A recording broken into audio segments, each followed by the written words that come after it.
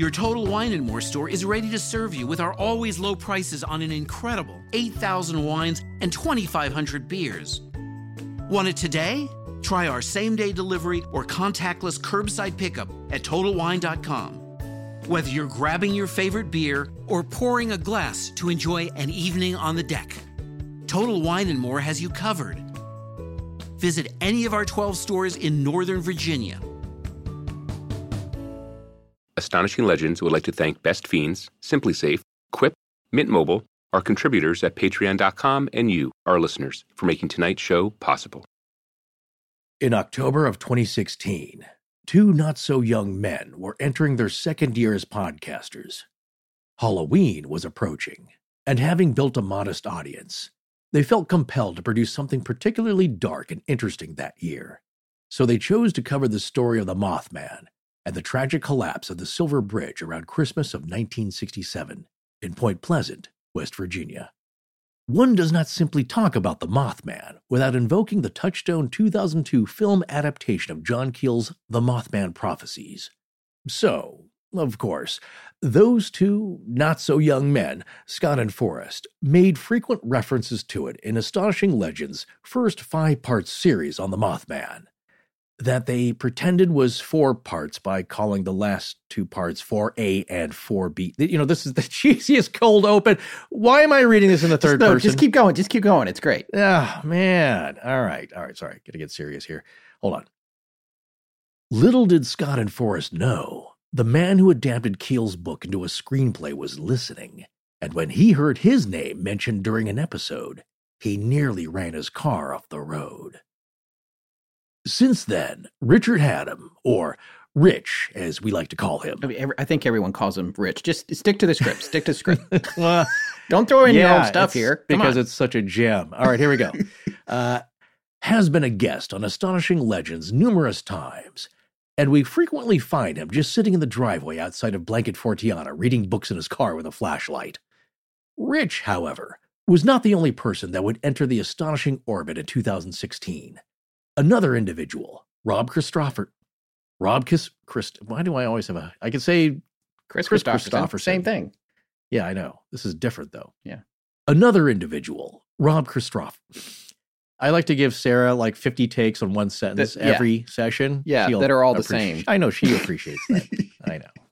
Another individual, Rob Christopherson of the Our Strange Skies podcast, was incessantly tweeting obscure UFO facts at Scott and Forrest that year as well. Eventually, they invited him to join the Astonishing Research Corps to both unmuck up their Twitter feed and also become Astonishing's in-house UFO expert. Before too long, someone started a Twitter DM group between the 4 of them, and somewhere along the way, Forrest was talking about the legend of Alexander the Great's UFO encounter, and Rob chimed in to point out that story was bunk. Rich then dubbed our group the Fortean Buzzkills. More on that in tonight's show. Rob has been a guest on the show many times as well, and we have been on his as well. Rich has also been a guest on Rob's show. This is not in the third person anymore, and on top of that, this is really confusing. No, just go with it. People can follow it. Trust me. I can't follow it. All right, I'm sorry. Yeah. All right, take 2. Here we go. Rob has been a guest on the show numerous times, and we have been on his as well. Rich has also been a guest on Rob's show. If Rich had a show, we'd probably be guests on his show too, but to date, he does not. Okay, this is the worst piece of crap you've ever written. You're almost done, man. All right, now this is it. Bring it home. Narrator voice. Do your narrator voice. Right. I wish I could do this. I can't do it. You got to do it. It's a strange time in the world right now. Personal schedules have been upended, and it just seemed like a good time to have both Rich and Rob on Astonishing Legends to talk shop, as it were. Welcome to the Fortean Buzzkills and Rich. Roundtable number 1. That was great. I like that one.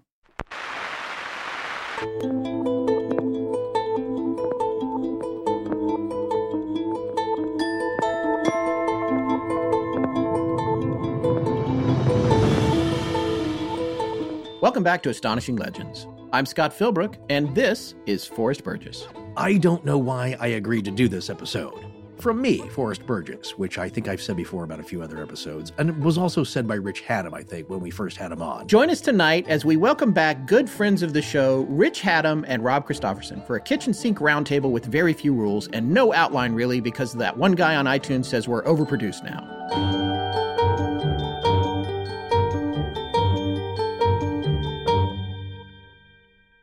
And we're back. No housekeeping really tonight, other than I wanted to dedicate this show to two musical giants who recently passed away, John Prine and Hal Willner. If you think you haven't heard of John Prine, it might be because he was best known as a songwriter, but if you like music, you've listened to his songs. Angel from Montgomery, Bruised Orange, In Spite of Ourselves. And if you haven't heard them, pull them up on Spotify. Well, there's tons of beautiful versions of them. Be sure and listen to Prine singing them himself. Forrest and I had the very good fortune to see Prine at the Greek Theater in Los Angeles in 2016. It was the only time I got to see him perform, but it was a fantastic show, and I'll certainly never forget it. Hal Willner was far less famous than Prine, but not only was he friends with Prine, he was a massive influence for decades in the music world, and more than that, Hal was a dear friend of my wife. Hal and my wife worked together for 9 years at Saturday Night Live, and we would sometimes see him in Los Angeles as well after she left the show, where he had what I would honestly call one of the last little original shack-like bungalows on the canals in Venice Beach, which was surrounded by huge multi-million-dollar homes. I'm pretty sure it was a rental. As a music supervisor for SNL right up until his passing, he was a genius, but he was also a music producer with an uncanny ability to take artists that you would never think of working together and invite them to create beautiful collaborations in the form of tribute albums. And in fact, this is what he was most known for. My wife was around him a ton more than I was, but in the handful of times that I had the privilege of hanging out with him, I marveled at his encyclopedic knowledge of all genres of music, going back to the beginning of recordings, as well as the way his mind was able to mix and match genres and artists, much like Jackson Pollock would sling paint in every direction to create a masterpiece. On top of all of this, Hal was a sweet, kind, and generous man that made you feel calm just by entering the room, and he was far too young to die.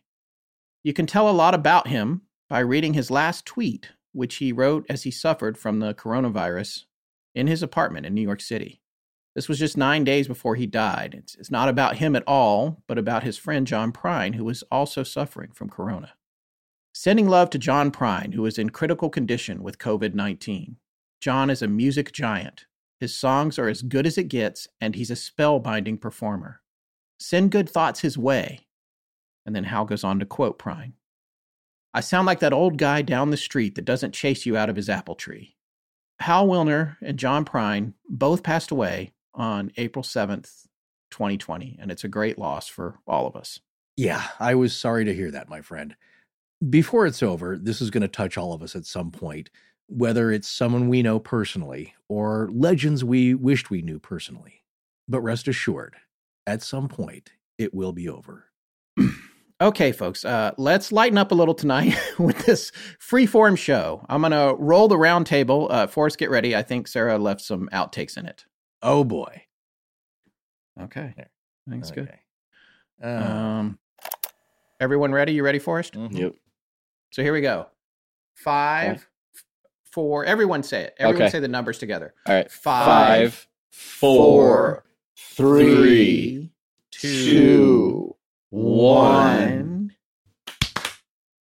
God. That's Those beautiful. are the most spaced out claps of all time, but hopefully that'll give her something. You know, there's a delay. I'll put a marker on mine here. There's a delay. It's fine. Yeah. Okay. So I'd like to welcome everybody to the first Fortean, Buzzkills, and Rich Roundtable, number 1, with Astonishing Legends here. We wanted to do a little bit of a lighter show this week since everything else in the world is dark, including our show last week.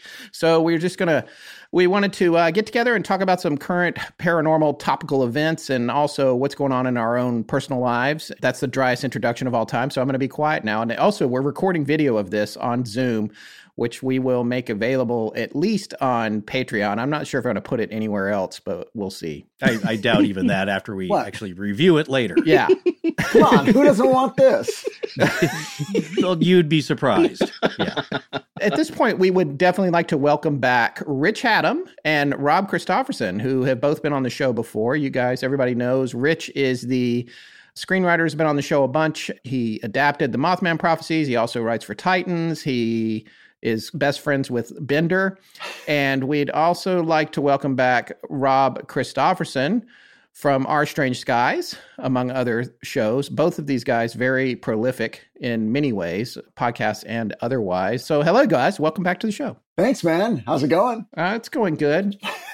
Bon Jovi has been standing over my shoulder for a while now, which those of you who don't have video can't see. I just wanted to make it a little more. I'm still working on designing a set. You're on radio, essentially, so your descriptions of visual things, most people won't know what you're talking about. The very first thing I said was those of you that are listening won't be able to see this. Except that you said that Rich was a friend of Bender and then didn't explain that. I don't have to. That can just be a weird thing. Yeah, it could just be a weird thing. Exactly. It could be any Bender. Could be, Albert K. Bender. Could be, any other kind of Bender. Yeah. There's a couple of Benders in my life. All right, then. But let me help you out here. Let me draw a picture for you. A few minutes before we started recording, Rob and I were remarking on how scary it was in Scott's visual square. There's so much room behind him.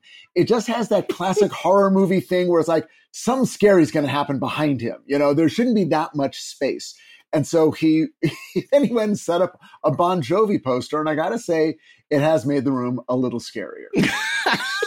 It is, yeah. Scott, why don't you explain what that poster is? It's not just from your childhood. No, it's not. Although I did like adulthood. Bon Jovi. This is actually a prop from a sketch that my wife wrote while she was at Saturday Night Live. She wrote the sketch that I think it was Amy Poehler was playing a little kid in her bedroom. And she has this poster, this very poster or a copy of it on her closet door. And he steps out of it because he was hosting that week. So the weird thing is, and for those of you that can't see this, you won't know this, but he's wearing one of his outfits from the Slippery When Wet tour. Yeah. He actually brought that. This is not vintage Bon Jovi. This is Bon Jovi that came back many years later to Saturday Night Live, and he dug this outfit out of his wardrobe and wore it for the poster and for the sketch. So was he pretty good? Was he like a nice guy? He was. They loved him. The only thing that I remember happening that was particularly funny, and I hope it's okay for me to talk about this, because they were the musical act as well, and was that him and Richie, they had some kind of argument, and as a result, I think didn't play their second song or something. I can't remember what happened. Well, I mean, that's why Richie's not in the band anymore. So. Yeah, so that was a long time ago. Yeah, so I just wanted to get a little color in this room. I have some ideas for a set that I'm going to work on. So, yeah, let's talk about your room. Rich, where are you in your home here? I'm in my office. And so the way I'm set up now would be me sitting at my desk. So if I was working, I would be in exactly this position typing. I'm usually not working in my home office, but I'm usually at my office, which I also try to set up in a cool way. But here, I'll turn my computer around so you can see what I'm looking at. Okay. Oh, yeah. That's an impressive bookcase. See, that's what I need. I've got Bon Jovi. You have actual books over there. No, those aren't books. Why are those all the same size? Yeah. They're all books. Yeah. Yeah, he reads. Are you buying books that are all exactly the same size? Well, no, but some of it, like you were looking at, like my Lee Child first editions and James Lee Burke, and cool. And I also wrap all my first editions in that Mylar. They're called Broad Art book covers. But it'll like if you look at it, it looks like I live in a bookstore because they're all covered in that plastic. Yeah, that's what I was. Well, thinking. Where's your People's Choice Award, though, Rich? I don't have a People's Choice Award. I don't have any awards. I've literally you didn't get a Webby? No awards. No, I got nothing.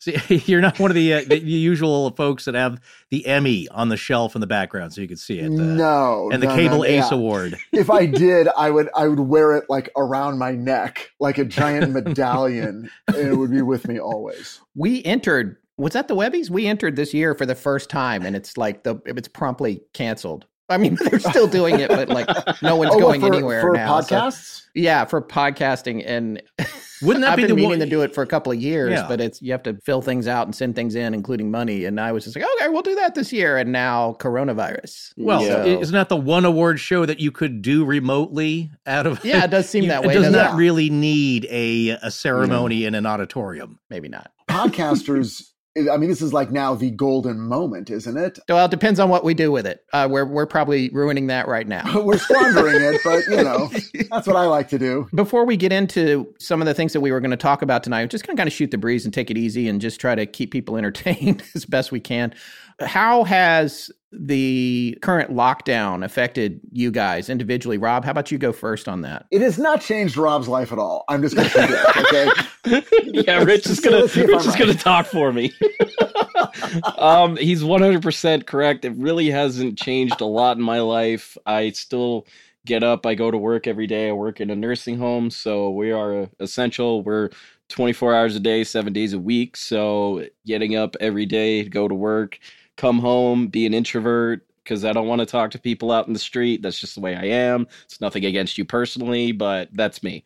I go to the grocery store maybe once a week now. I try to limit it to that, but that is my life. How I make podcasts, I'm still going strong with that because I got to have something to do. Are there any special procedures at the nursing home at work during this crisis? You have to wear a mask all the time. Doesn't matter where you go, but they could be a little scarce. We're all right now. We got enough supply as it is, but they've kind of just isolated the residents that live there as best they can. You know, they do their best to maintain social distancing, and we're taking all the necessary precautions to try and prevent this virus from coming in the building. Sure.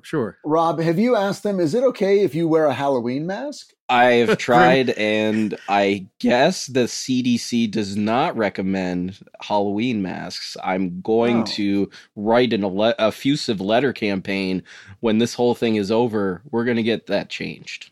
It's certainly not your Grim Reaper outfit. No. I do have a Where's Waldo costume somewhere lying around. I can just picture Rob walking into a room full of the elderly with the Jason hockey mask on. You know? I used to have one. One thing with both Rob and Rich is that in light of people doing a lot more listening now to podcasts, both of you have been on a lot of other people's shows already as guests. Mm-hmm. Rob, what have you been on? I had planned to take the month of March off because I had just overworked myself, and then this virus hit, and I was like, no, I got to do something. I can't just sit back and do nothing. So before I decided that, I ended up appearing on the podcast based on a true story to talk about the first season of Project Blue Book, which is, it's a fun show on the History Channel. I've been on Chris Williamson's Me and My Friends show. We got to talk about UFOs and all sorts of fun stuff. I've been on a few different pods, so not going too crazy. I got to talk to some people. Remotely anyway. Yeah. What was your experience like at Project Blue Book for the TV show, right? It was fun because I basically, brought to the table these the real incidents that these episodes were based on, and some of them are really interesting, some of them are obscure. There was one involving this Florida Scoutmaster that ended up having this really intense UFO incident down in the Florida Everglades, and it became this big tizzy at Project Blue Book there for a second, and to downplay it, Edward Ruppelt at the time basically just said that this guy was the greatest hoaxer ever. So that's always your go-to. Yeah, it's in the back pocket. Rob, are you an advisor on the show, or? No, I was just doing research to talk about the show. I have no affiliation with the show. But if they want to get in touch, I am well-versed about the cases that our UFO dad, J. Allen Hynek, was involved in. So they can reach out. OurStrangeSkies@gmail.com. Just hit me up. Best source there is out there. So right before Titans started up, when that show was getting going, I made a big effort to be the showrunner. So I went in, I had a number of meetings, I brought all my UFO books. I'm like, this would be great. It was one of the few things I've ever really went out for, I want to do this. I really want to do it. And then the Titans job came up, and it looked like they weren't going to make a decision on Blue Book for a little while. And then I was like, oh, I better just, this probably ain't going to happen. So then I went on Titans in July, and then probably around Labor Day, they found someone to run the show, and now they're doing it. So that's one of those weird things that, and this happens every once in a while where it's like, oh, that's the road not taken. And so I look at that show, and I haven't watched any episodes yet because I'm like, oh, I don't know. I'm going to get too emotionally involved with oh, wait, I would have done it differently. Why are they doing it like this? No. And I'm like, nah, it's got to live and let live. It's like hearing stories about the person you were interested in dating someone else. What right. What do you mean they went to a tropical vacation? That could have been me. Well, Forrest, I just received an urgent message from the creators of Best Fiends. Oh, really? Yes, they're asking you to take a break from play because they can't create levels fast enough to keep up with you. Uh-huh. Well, I doubt that seriously, but okay, take your best shot. What can I say? It's not my fault. Best Fiends is just that much fun. And really, what a better time to be playing than when you're doing your part to maintain social distancing. Seriously, what level are you on now? You mean as of this morning? Yeah, you know what? Never mind. I don't even want to know. I will say this. Okay. I've made pretty good progress over the last couple of weeks. It's kept me from cabin fever to some degree, and you can just do it a little at a time if that's your pace. Well, that's good. I stay engaged because the game gets more challenging as you go along. It becomes much more strategy-based gameplay, if you know what I'm saying. Like which fiends to use for specific challenges, how to use their special powers for maximum damage, things like that. And with all the sharp graphics, funny sound effects, and of course all of the explosions, it really makes for a viscerally satisfying experience. Forrest and I recommend that you, our listeners, check out Best Fiends. It's great for taking a break and grabbing some me time, like a little oasis of fun you can enjoy anywhere, anytime. Absolutely. There are countless fun challenges, puzzles, battles, and tons of cute characters to collect along the way. And if anyone would know, it's Forrest. That I would. Well, Best Fiends has thousands of levels already, with new levels, events, and characters added every month. It's hours of fun right at your fingertips, and you can even play offline. With over 100 million downloads and tons of 5-star reviews, Best Fiends is a must-play. Download Best Fiends free on the Apple App Store or Google Play. That's friends without the R. Best Fiends. Hi, this is Adam from Hinckley, Illinois. When I get some quiet time after putting my kids to bed, I listen to Astonishing Legends. Let's get back to the show. So, Rich, what's going on with Titans now? Are you guys are in production right now, or what's going on there? Okay, so the schedule was the first day of production for season 3 was going to be tomorrow. Actually, before you do this, for listeners who don't know what Titans is, why don't you give a brief overview of the show? Titans is a live-action, big-budget superhero show on DC Universe and Netflix. So in America, it's on DC Universe. You have to subscribe. And everywhere else, it's on Netflix. And then eventually it'll be available on Netflix in America. But it's a really cool, really beautiful, fun, exciting, interesting show that we are now working on season 3. And we've been writing and sort of in the story prep portion of the show for the last couple of months. And we were supposed to start filming in Toronto tomorrow. And then 2 weeks ago, of course, that all changed and they hit the pause button. Now it looks like it's going to be at least a few months before we start filming. Because when you're filming something, there's, you've got a whole crew. You've got 100, 200 people all standing around. You've got people in meetings. Social distancing would never work. Right. But production on all of your favorite shows is shut down now. Production on movies, my friend. Every show, every movie, everything that's live action is shut down. Everything is live action because they all require groups of people in the same environment. Right. But one thing that does work is animation. And I just saw another story coming out of Hollywood that shows like Family Guy and The Simpsons are still going, as well as Scott's wife's Bless the Hearts on Fox. Yeah. Mm-hmm. She's in full tilt production, working on Zoom, just like we are now daily with her writer's room and doing edits on Zoom and all that stuff. I'm just glad she's here with me on the East Coast. We got her out of LA pretty much at the last possible moment. So we're sequestered together as opposed to spread out across the country. But yeah, her show is business as usual. And with her being on the East Coast now and the bulk of everyone else being on the West Coast, her days are centered around late starts and late evenings, which is, but at least she's working. Everybody's working in there. I think they're all glad to keep going, just like we are in the podcasting world. And well, what is she? I mean, how does the room? I mean, I know my room experience, but I'm wondering about a comedy room. Is she finding it more difficult than usual? Yeah, I mean, it's definitely, there's a different dynamic. Obviously, as you know, Rich, from being in a writer's room, it's all about the atmosphere in the room and what mood people are in, because everyone is their own audience. All these people have in the past, they've performed in front of live audiences and they feed off that. That's what makes the comedy work. So when you're all split up and you're in these little cubes, it is different. But, it seems to still be working. I'm in the other end of the house recording with Forrest. Usually we're running 2 Zoom conferences at the same time a lot of the time. And I hear them all laughing and they seem to be getting it done, which is strange. I think a lot of them, they're probably just maniacally laughing because they're so freaked out and are glad at least that they're home where they're safe for one thing or another. Because I think the last day they went in the office, they were like, "Why are we here?" I mean, it's a bunch of comedy writers.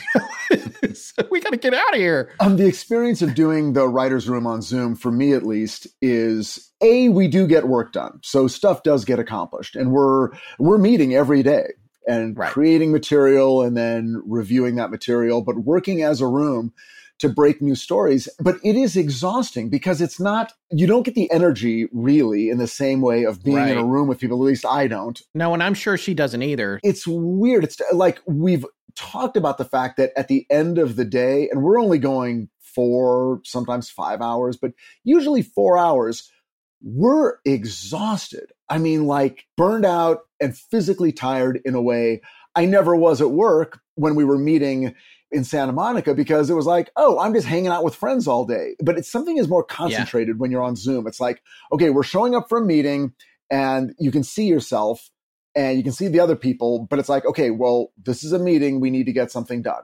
And so joking goes way down.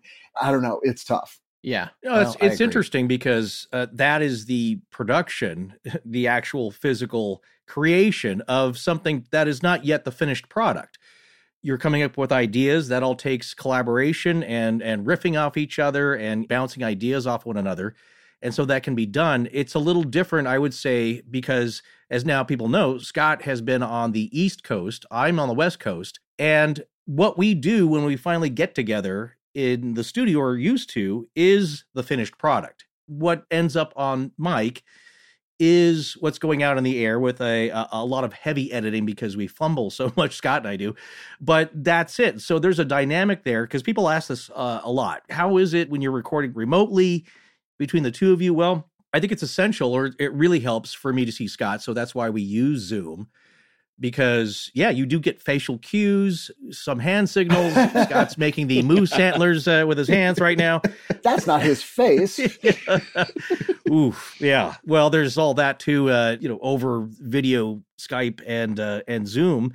But you also have some kind of conversational dynamic when you're face-to-face with people. And especially when Rich was over here and we did Orfeo Angelucci and some of the other topics we've covered, there is a conversational dynamic that only happens when you're face to face with people and near them. Yeah. So there's a little bit of a filter between that. So we're able to do that. But people ask me all the time, is it better to be in person? And I think, you lose a tiny bit, but you can still get it done. I did want to say we've been getting a lot of inquiries from people, podcasters especially, who hadn't had to do distance recording before or trying to get into the game now, which because a lot of people are listening and a lot of people are home where they could be recording.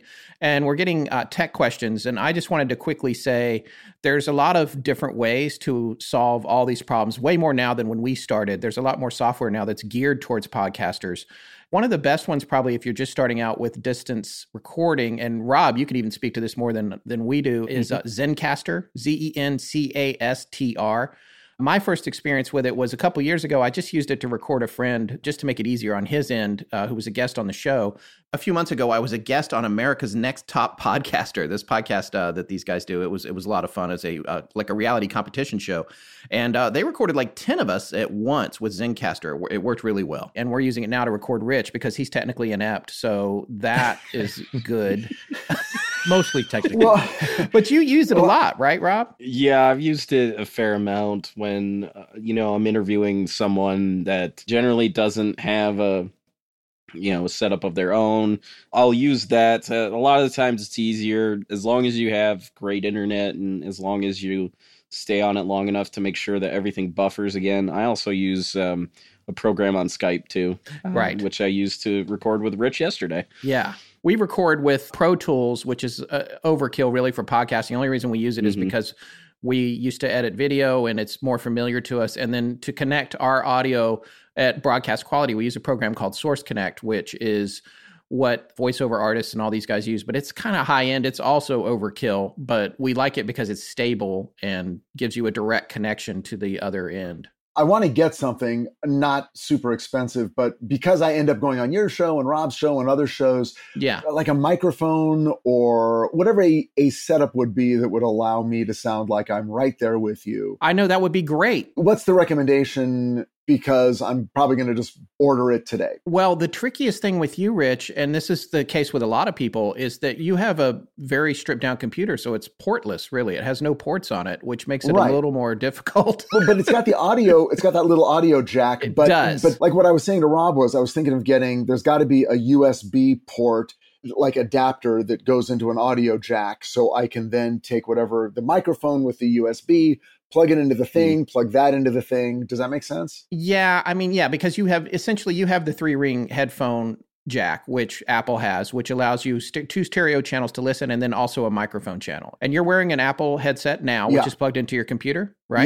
Yes. So yeah, you can probably get higher end versions of that kind of headset, which might be your best bet, really. And then the more money you spend, a lot of times the better they sound, especially if it's like a professional conferencing headset that people who work from home all the time might use, like in customer service or something. That probably would be one of your best bets. But just with a normal audio jack like I've got. Yeah, I don't know if there's USB adapters that work. Like my father, for example, he's a headhunter. He helps people find jobs, specifically in engineering. And he has this big, crazy headset. But when I talk to him, it sounds amazing. But it's like wearing a pilot's headset in an airplane, but it sounds really, really good. The over-the-ear cans, like Forrest and Rob are wearing right now, that's good because that keeps the incoming sound from bleeding into your microphone, which can also be a problem.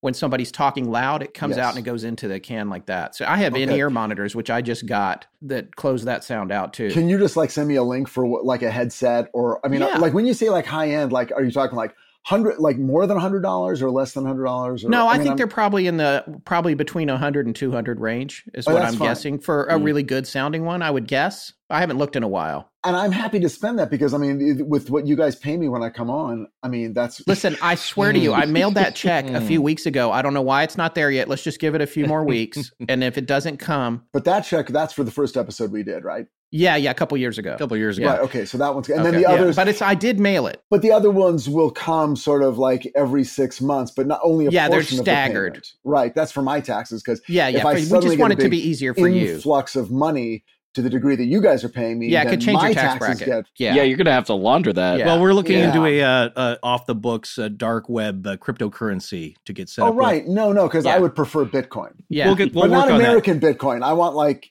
some sort of maybe Japanese Bitcoin. All right, we'll see what we can do. Well, here's one thing, a solution that what I did at home is there are a lot of USB mics that are pretty good. Then that means that you can plug the mic directly into a USB port, which I think on the new MacBooks, you'll have a port that comes out that will pigtail, or you can buy an adapter that lets you have several different devices plugged into that one USB or Lightning connector. And what you can do is just get a separate set of headphones or what you're using now and have a separate mic situation, which is what I do at home. So I think it's worth explaining because a lot of people do ask us what we're using. We have Shure SM7Bs, and those are more of a studio professional mic, which you cannot directly plug into a USB socket. You need to go through a digital audio interface. And we use the Duet by Apogee, which then translates that signal into a digital signal that can be recorded by your laptop. Yes. That's another solution there. If people, you don't have to get a headset. That's an all-in-one solution if people are thinking about that. But also, I've heard a bunch of podcasts when we were starting out that use gamer headsets, and it just doesn't cut it for me. And that was one of the first paranormal podcasts I'd ever listened to. It was two guys, and they just sounded like, they were 12-year-olds from the Netherlands yelling at you on a video game. So there are pretty decent mics that are around $100 to $200 that will directly plug in. That's like a Yeti or somebody like that. If you have USB ports, unlike Rich, if you have USB ports, there's a lot more choices to make. Okay. But Rich, I was being specific to yours, which is you have the headphone jack, Well, which is better though? I mean, should I just go get a thing with the USB port adapter and then just do that? I think a mic. Forrest is like, I want you to spend like $1,200. No. Like I just said, there's a lot of good brands out there. Just read the reviews. All right. Google reviews. But there's a lot of good solutions, I guess, for what I'm saying for people out there who don't know how to get started. And Yeti is a good one. That's a decent, ready to plug in mic. And then you'll need some kind of recording program on your computer. The important thing to remember in your case where you only have the mini jack is that you have to convert the signal from digital to analog because the mini jack is an analog signal going into your computer and a USB microphone is a digital signal. And that's why we have boxes because the boxes are doing the job of... and Rich is pretending to... Yeah, you're right. Yeah. Let's go. Clear. All right, let's move on. Yes. We're going to rely on Rich to tell us when the show is getting super boring. He's got to do his whole shebang thing in 30 minutes. That's Wait, I'm not doing any shebang. How dare you with my your shebang usual show. It's one of the first terms, which was funny, is that when we had Rich out for dinner, and I think it was Scott's wife was like, "Hey, I'm a 30-minute person. You're an hour person." So that's the length of the show is that it's a lot different than how you write, and because you have to accomplish some goals by the end of 22 written minutes or whatever it is for a half-hour show, as opposed to we have a whole hour here. And if you look at us, it's like we try to keep it under 3 hours. So, well, that's a question, Rich. Actually, for Titans, you guys, since you're streaming, do you have to worry about like later if it's syndicated, like commercial breaks? Do you make each episode a certain length? Because I can't remember. You'd think I would know the answer to that question. And at first we thought we could go long. But then we started hearing, no, we're trying to keep it down to the normal 41, 42 minutes. Yeah, 42. That's what I thought it was for an hour. But then we've done episodes that are shorter. Then we've done episodes that are slightly longer. So with us, it really comes down to, it comes down to cost. Because to do a 59-minute episode where all 59 of those minutes feels justified, then that's a very long script. That's more shooting days. That's more... a lot of money. That's just more money. It's like we're going to need more special effects and CG effects, and then suddenly the budget for that episode is actually bigger. You can't. It's not just like just put in more scenes or just make the scenes longer, because there's a consideration about the length of any given scene. You can't just take a scene that ideally should be about 20 seconds and make it a minute and 20 seconds, because you're going to feel that extra minute.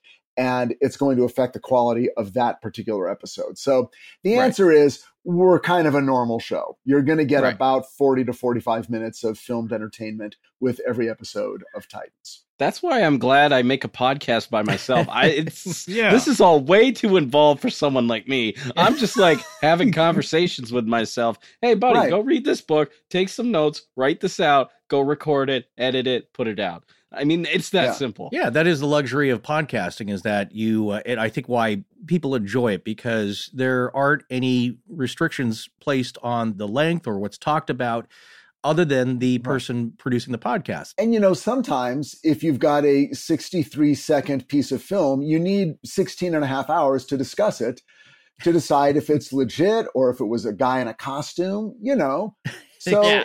Well, let's get to that. Yeah, I'm looking at your outline here. This is it's an impressive 3/4 of a page, and I don't have much I can say because I didn't get to really prepare at all for this today because I was busy trying to get the new computer to work. He's been all technical. So what we have here, and this is a beat down reaction because Scott would yell at me. It's like, this outline is 60 pages long. What are you doing? It's like, well, that's 2 episodes for one thing, and it's just everything you need to say. So just say what's on the page.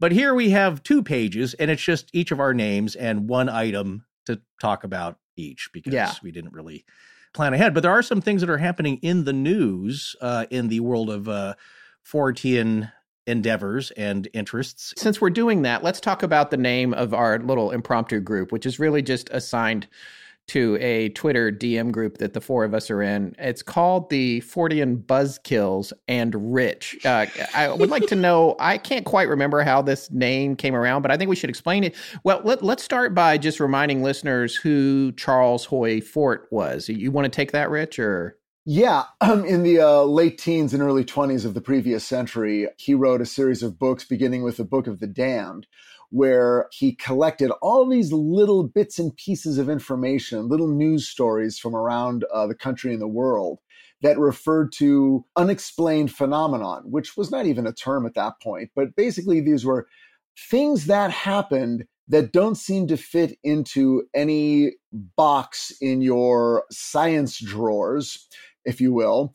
And he referred to them, these little bits of information, as the damned, because these were things that science couldn't explain, like when fish fall from the sky, or things that we recognize as reports of strange animals, ghosts, UFOs, things like that.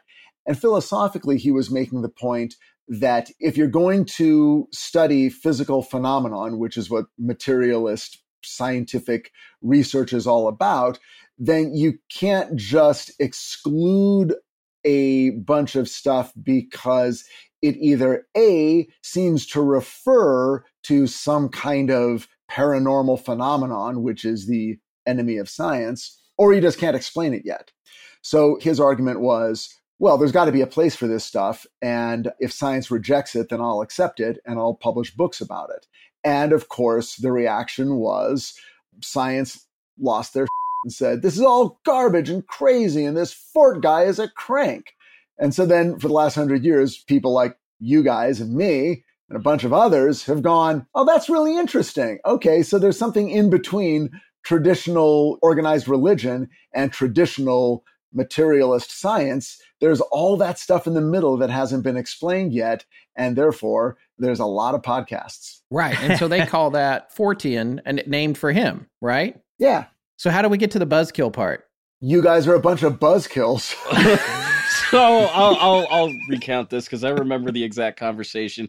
One thing that Forrest has brought up on many episodes of Astonishing Legends, and I listened back to the Delphos Ring episode, and you brought it up on there. It's the story that was largely populated in like the 1960s and 70s that Alexander the Great had encounters with UFOs, which is not true. It's just not true at all. And well, one second. Oh, here we go. The ones that are reported. So this is my point, is that you don't know what he experienced, but these are the one experiences that get brought up all the time. The gleaming silver shields at the Battle of Tyre. Right. And right. What's the other one, Rob? The just being buzzed. I think his column of troops being buzzed. His army, was allegedly buzzed while they were going somewhere. And that's the gleaming silver shields incident. Yeah, yes. And it was mostly like Frank Edwards that was promoting this theory in his books and stuff like that. And he promoted a lot of things that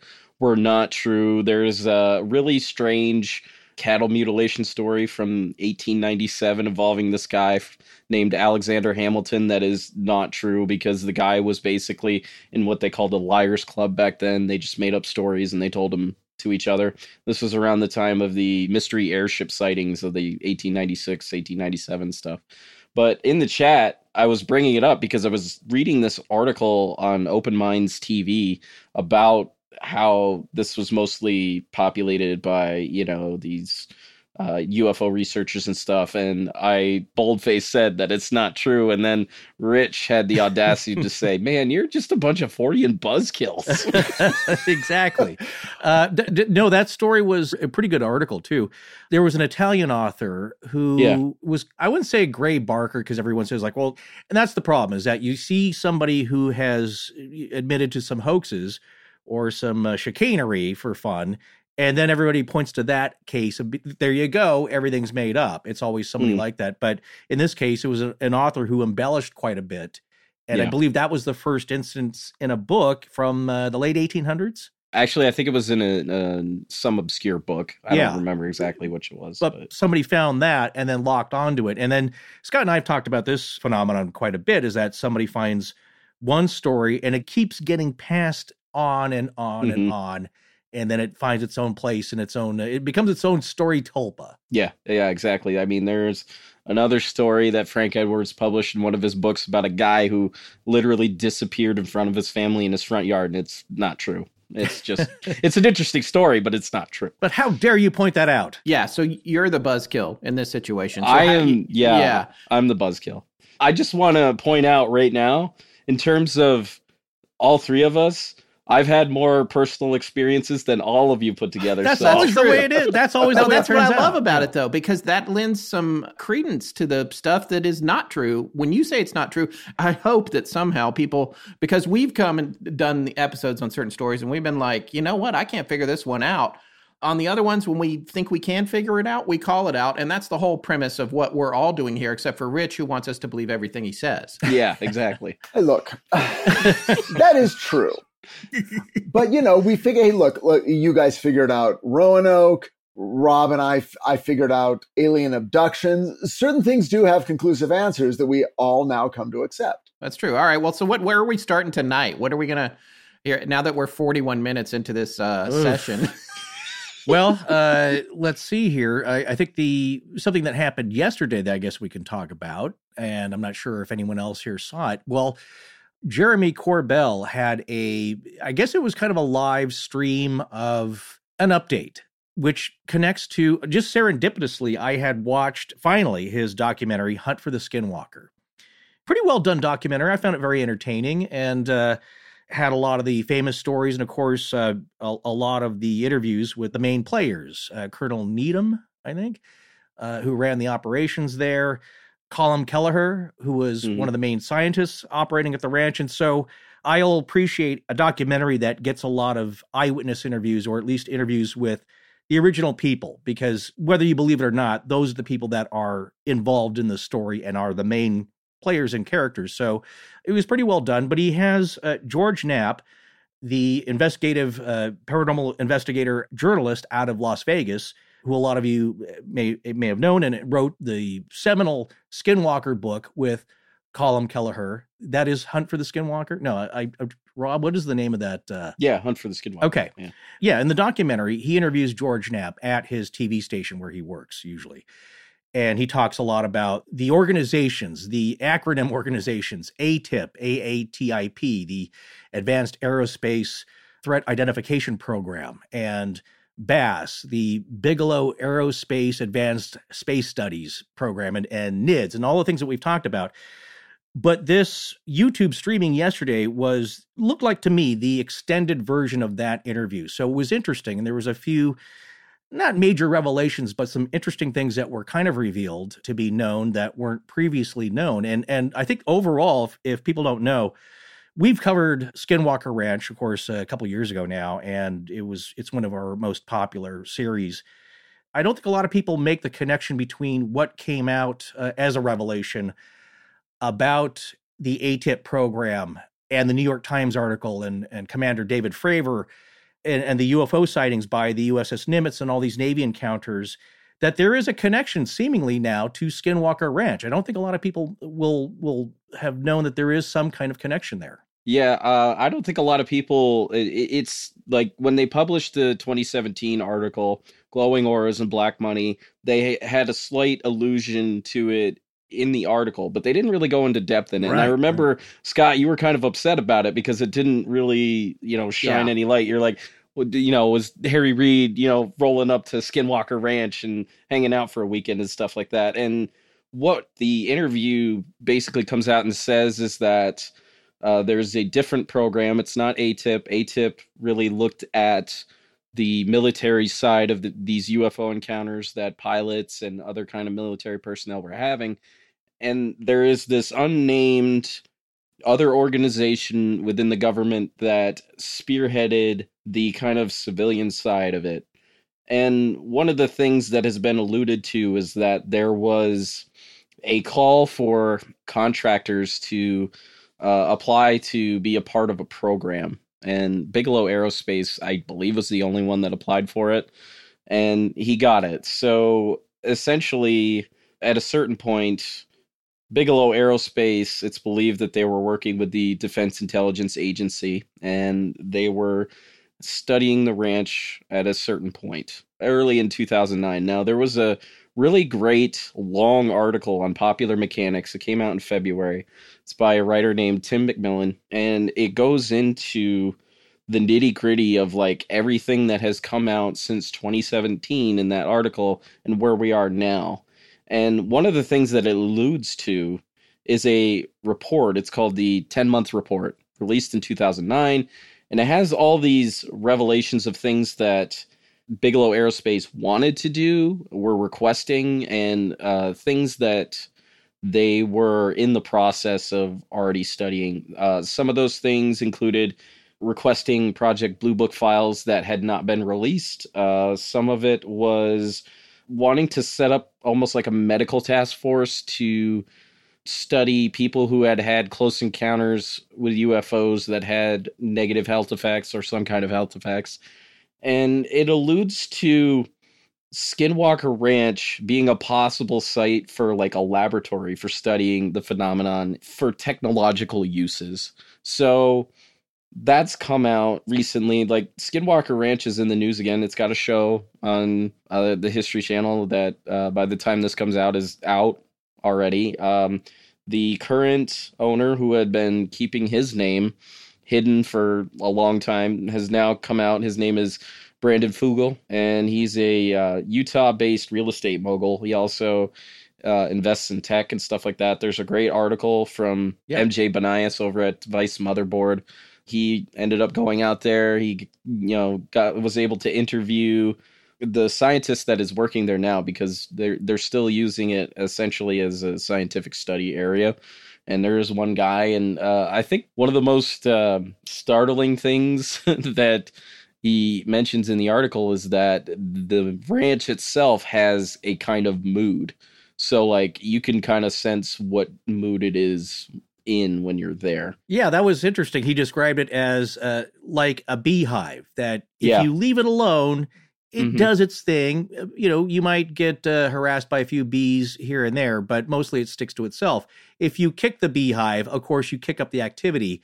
And from the documentary by Jeremy Corbell, George Knapp claims it's especially digging. If you disturb anything on the ranch, but especially digging in the ground will usually cause some activity to occur. They tried that on the documentary, and not much happened, of course, on camera. But yeah, that's an interesting thing, and an interesting concept is that it doesn't really like disturbance and other things like strangers coming onto the place. It's like an organism of sorts, or a stray dog. If you're nice to it, you feed it, it gets used to you. There's some harmony there. If it's a stranger who upsets it, then you're going to get some barking and the activity kicks up. But yeah, it was totally interesting. And also in the documentary, towards the end of it, you see a man whose face you don't see. He's shot from the neck down, wearing all black, and he's kind of billed as the mysterious new owner of Skinwalker, and his voice has been pitch shifted down so it's disguised, and I believe that is Brandon Fugel. Yeah, that is. MJ Banias also did an interview with him. There's another post on Vice Motherboard with him, and they've got a picture of him on the top. And yeah, he's just wearing like leather jacket, all that fun stuff. I think the most startling thing that has come from the Corbell documentary and everything that's come out about the ranch is that they allude to the fact that when researchers went on the ranch, when they left, they often took paranormal activity home with them. And that's terrifying. Yeah, and that's why we find the ranch, and I think they do too as well. It's not just one thing. It is the kitchen sink of paranormal activity. So it's everything you can think of all in one place. And I think that's what makes it one of the most unique or the unique place known, certainly now, that is accessible, where you can study all different manner of phenomena. And it includes UFOs and such, but like that, what you just described, like so many ghost hunters describe that scenario as well, where you go into a place, you disturb it. If you don't take the proper spiritual precautions, stuff can follow you home. Stuff can follow you home if you don't take precautions, or if you do take precautions too. I mean, certainly at the grocery store nowadays as well. Yes. Yeah. Yeah. What are we still talking about Skinwalker Ranch, or have we now moved on? I'm really glad that people are studying Skinwalker Ranch, and I find it fascinating that these, big business guys and official government groups are moving in there. My prediction is that what they hope to do is conclusively prove the existence of a particular phenomenon and explain it. My prediction is B, that's not going to happen because I don't think that's the way this works. I think what's going to happen is what is happening. A bunch of people are going to go there. They're not going to get any evidence, but people are going to have subjective experiences both there and afterwards that will change them individually. In other words, what happened to Scott at the Sally house. I honestly believe that all of this stuff boils down to individual investigation and change on an individual level, but not on an institutional level.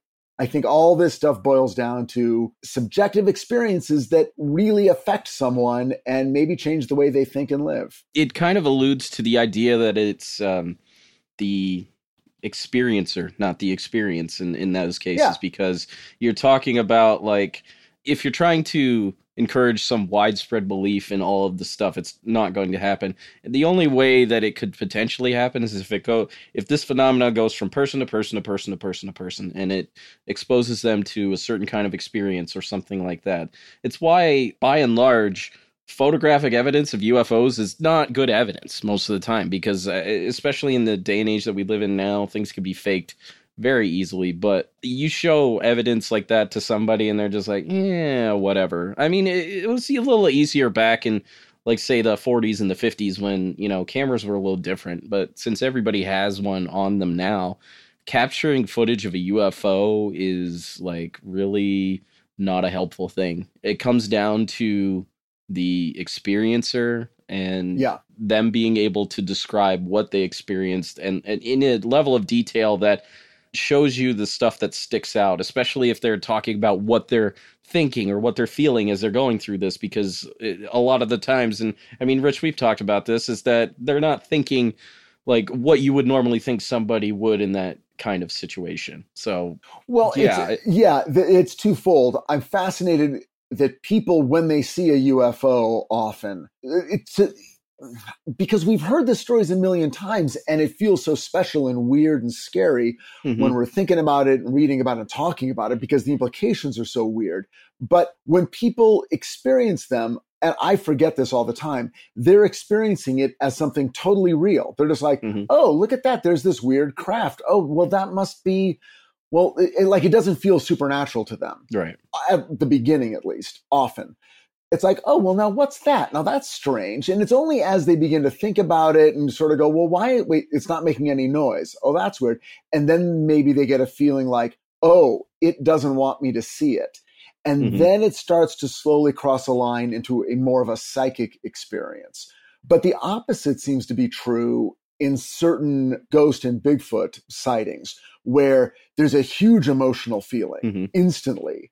With Bigfoot, there often people are like, I was more scared than I have ever been in my life.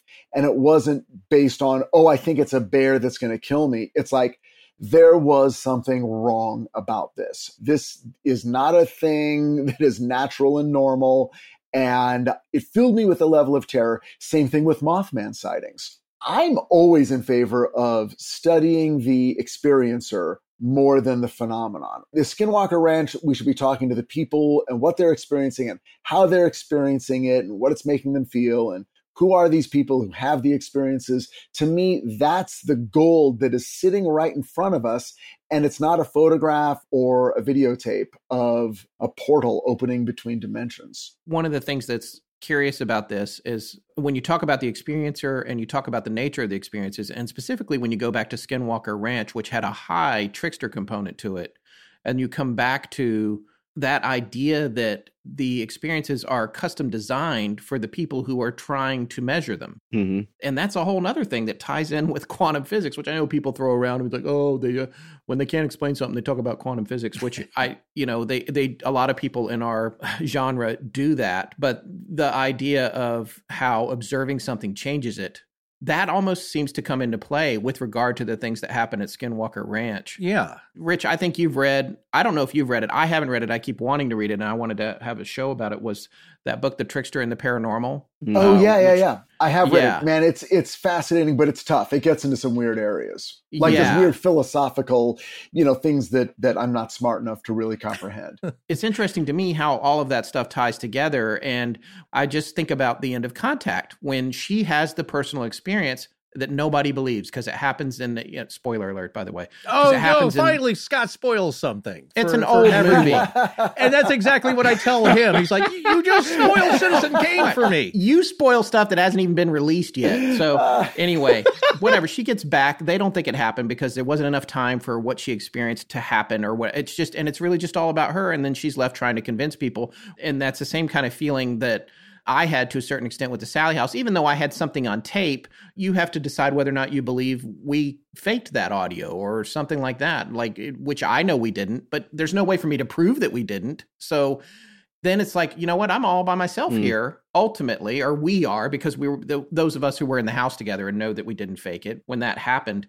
And then at Skinwalker Ranch, it's like these guys are out there with their notebooks and the cameras, and they set up the cameras turn off, the thing happens, the camera turned back on. And so the only thing you get to say is, this definitely happened at this point, but none of the gear worked during that millisecond. And so we have nothing to say, but I personally know that that's how it went down. And so that one person, or the person who was observing it, is the only one that gets to have the experience.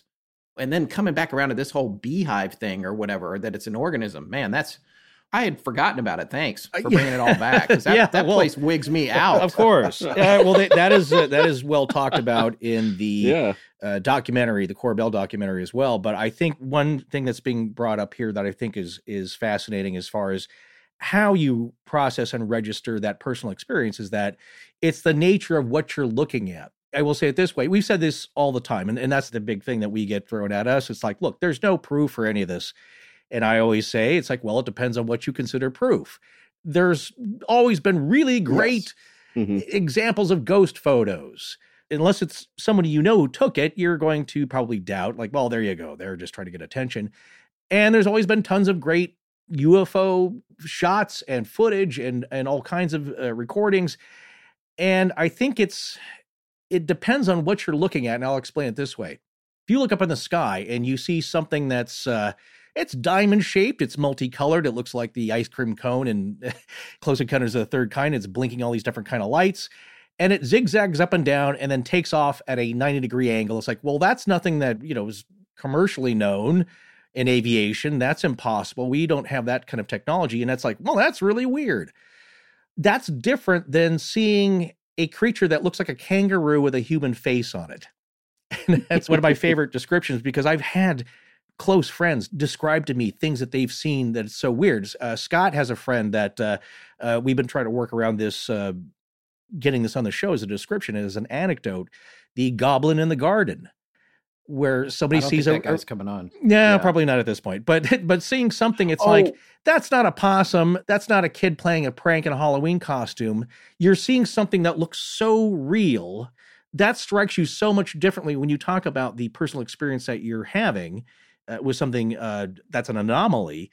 Okay, that's different than seeing lights in the sky. That's like with myself at Waverly, seeing what looked like a guy cross in front of one of our team members there, James A. Willis, and it looks so much like a regular person, it didn't strike me at all. It's just like, I don't even register it. And then it wasn't until I thought later, it's like, well, where did the guy go? He walked into an empty room, which is totally open, and no one ever saw him again. And we looked at the room and he was gone. So, but it didn't really register because he looked so normal. I think one of the things that I kind of wish investigators of this kind of phenomenon would ask the witnesses is what they think UFOs look like before this incident happened. Like, go back before this, because is this phenomenon able to get into your head and realize what's in there and try to form itself around that? That's one of the most interesting things, because it seems like this phenomenon, whatever it is better at studying us than we are at studying it. It's just a lot more efficient in that way. I think that's a good point, Rob, because in some instances, maybe a lot of them, it does seem like they are still studying us.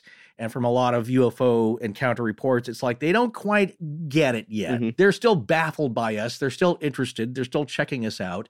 And we may be so weirdly foreign to them that people are still having encounters and they're still trying to figure us out. But the idea is that they're still studying us and we are trying to as well, but our vantage point is so much lower. They're on Rich's Mothman scaffolding and he can see up the road 10 miles and we're stuck on the sidewalk and we're just looking up, wondering what's happening.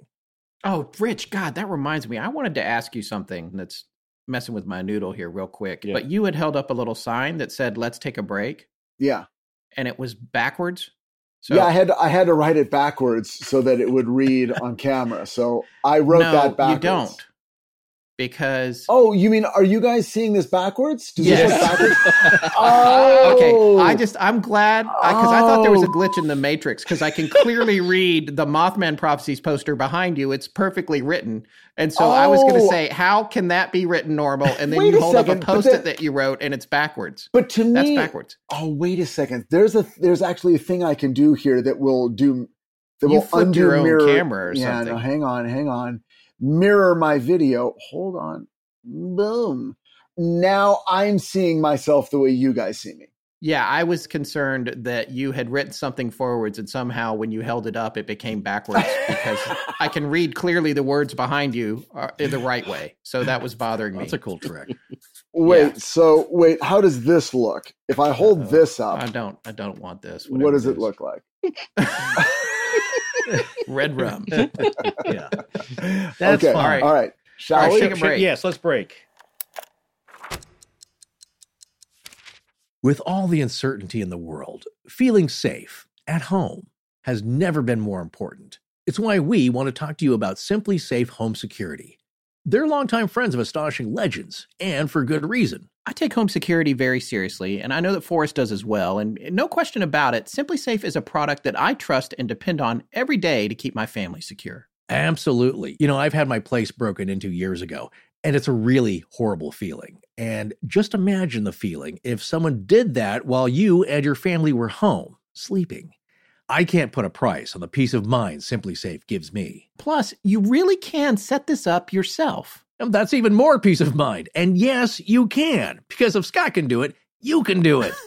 All right, I can't argue with that. I really can't. Seriously, all kidding aside, you don't need to wait for a company technician or some random third-party installer to come out to your house and get this set up and disrupt your home. Simply Safe is easy enough to do it yourself, and it takes just about an hour. Simply Safe truly has made it easy to get comprehensive protection for your home. Everything you need for about 50 cents a day. And there's no 2-year contract with insane termination fees. You just order online. Set it up, and there you go. Your home, your family, everything is protected 24/7 for a fraction of what you'd expect. Including emergency dispatch service for break-ins, fire, and so much more. Forrest and I are not the only fans of Simply Safe. U.S. News & World Report named Simply Safe Best Overall Home Security of 2020. Scott and I want you to enjoy the same affordable, comprehensive home security we do. So, right now, when you head to simplysafe.com/AL, our listeners will get free shipping and a 60-day risk-free trial. That's simplysafe.com/AL to make sure they know that our show sent you. From Simply Safe and all of us here, we're wishing you safety and good health. I'm Becky Scott, and when I'm not looking out for the Chicago Mothman, I'm listening to Astonishing Legends. Let's get back to the show. Okay, so we got a couple more stories here. Mine's dumb, so we're cutting it. We're just going to go with the three of you have stories. I think, Forrest, you should tell yours first. But wait, what was your story about, Scott? You know what I wanted to talk about, and I feel like I brought him up on the show before, was Clement Vallandigham from Vallandigham, who was the defender who was trying to prove something in court about how a gun couldn't have gone off and it went off in his pocket or something and it killed him in court. I just love that story. So if you, I just wanted to talk about how asinine that was. If you want to look him up, it's Clement Vallandigham, Vallandigham. Here, I'll read the little just quickly. I'm going to officially change my name to that. Vallandigham. Vallandigham died. This is from Wikipedia. All credit to Wikipedia, whatever anonymous person wrote this.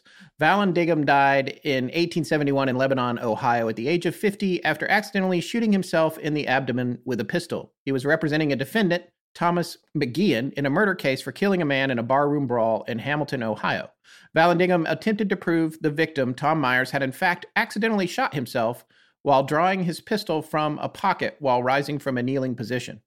As Vallandigham conferred with fellow defense attorneys in his hotel room at the Lebanon House, later the Golden Lamb Inn, he showed them how he would demonstrate this to the jury. Selecting a pistol he believed to be unloaded, he put it in his pocket and enacted the events as they might have happened, snagging the loaded gun on his clothing and unintentionally causing it to discharge into his belly. Although he was fatally wounded, Vallandigham's demonstration proved his point, and the defendant, Thomas McGeehan, was acquitted and released from custody, only to be shot to death 4 years later in his saloon. Oh, so right. Well, the guy got 4 years. Yeah. So, Yeah. I mean, that's a good attorney. He shot himself to prove the point, I guess. Yeah. Didn't that come up in our... Oh, the Henry Plummer Yeah, series? the Sheriff Henry Plummer. I would have liked to have had it happen in court myself. Yeah. Because you're in missing out on the big my memory, audience. it had. See, and that's Yeah. how legends become legends. Because I I see. even told it, even when I let it in just now, I told it wrong. But then when I read it, I told the right version. That's the difference with us. We always try to find the right version. all of us, I think, when it comes to telling these stories. Speaking of which, so Forrest, what is your story? You've alluded to this in the past couple episodes, but I don't think you told it on the air yet. I thought it was a good time maybe now since we're all coming to the table. And it's not, as far as like, it's not the big finale type of story, but it is something that happened to me personally that usually never happens. This wasn't that long ago either, right?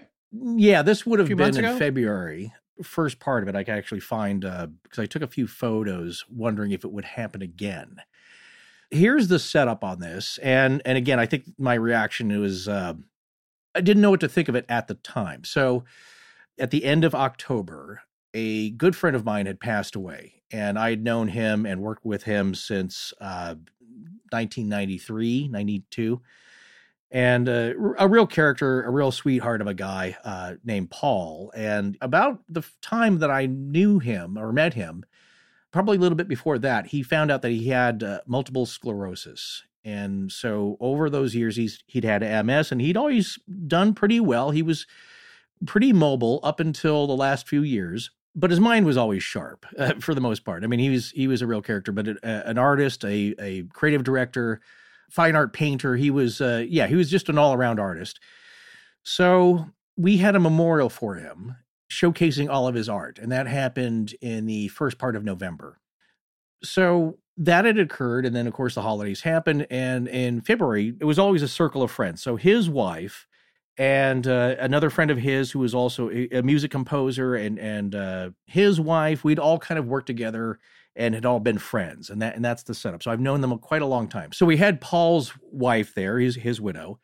We had another friend of Paul's and ours who's a music composer and his wife, and we were just having a nice dinner at their house.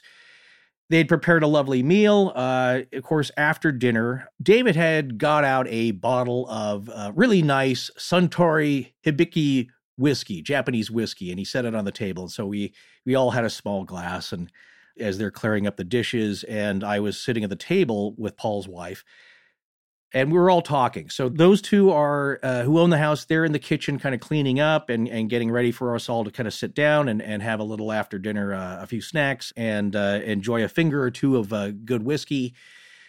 And I'd already poured myself one, and as we were talking, the topic came up about the memorial and like how it was so fun. It brought all of our working cohorts and friends together after probably, people hadn't worked or seen each other for maybe 15, 20 years. And we all came back, and this would all be in the corporate media arena. So creative directors and artists and videographers and writers and all these people who would come together to work in this, a lot of it having to do with the automotive industry. And a lot of it was technical. So we would produce large stage events and videos, and this would be production back in the mid-90s to the mid-2000s. And we're just talking about the challenges. Like, man, we didn't have all the stuff that we have now today. Like the things that we're doing the show with right now were so far off that we weren't sure. But we could get by with the technical things that we did have, the tools that we did have.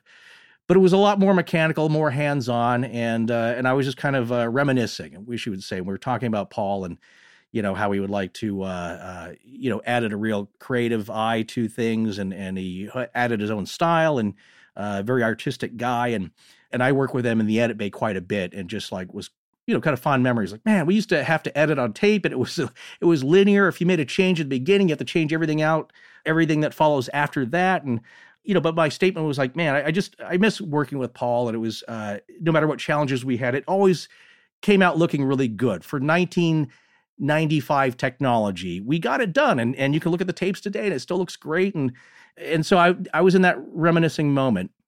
And at that moment, the cork, which had been pushed down into the bottle of whiskey, pops out and falls onto the table. And Paul's wife and I looked at it, and the first thing she said was like, man, Paul's here and he wants a drink. He wants to join in. And I just sat there kind of like a little bit dumbfounded, and just like we're trying to remember, like, okay, our host David, he'd poured whiskeys for us all. I'd finished that. I poured myself another one, and I was the one who put the cork back in. And if you can look up the bottle, it's kind of a nice bottle, heavy glass top with a cork stopper on the bottom of that. What's the type? What type of whiskey? I know it's Suntory, but which? Hibiki, Hibiki. They have several. They're all pretty good. That was the particular brand on this one. And so if you look it up, you can see like it's got a heavy glass top. And I was the one who put the cork back in after I finished, but I was probably going to have another one after that, after we all kind of sat down. So I didn't put the cork in all the way, but I put it in far enough, I would say, to keep it closed. Like if it fell over, I'd want, of course, the cork to stay in.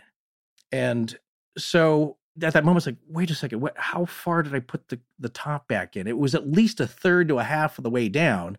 Like you'd have to hold the bottle down to pull the cork out. And my reason for explaining that is that I just thought, like, how did that happen? I can understand if you had the liquor in the fridge or in the freezer and you brought it out and it warmed up to room temperature and the contents, of course, expanded and that caused pressure and it pushed the cork out. That's never happened to me, but I could understand how that would happen. Or if you had taken the bottle from room temperature outside in the sun and the sun's heating it up, the bottle had been always room temperature. There was no change to it.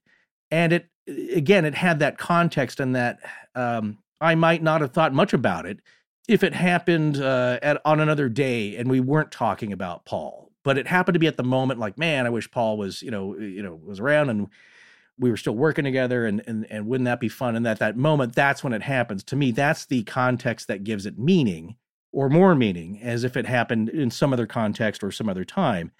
So the top falls out. His wife immediately just feels like, oh yeah, he's here with us. Because again, that would be a dinner that he would have been in attendance with as well.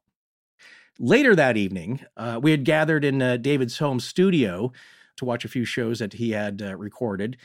And we were again talking about Paul, and I think maybe his wife was talking about, like, you all saw that, right? And then at that moment, the lights flicker, the main light that's in the at the top of the ceiling there, but not throughout the house. So it wasn't a power fluctuation, and it wasn't a power fluctuation in that room, even though there's quite a bit of music gear and recording gear turned on and TVs. Like, just that light flickered a little bit.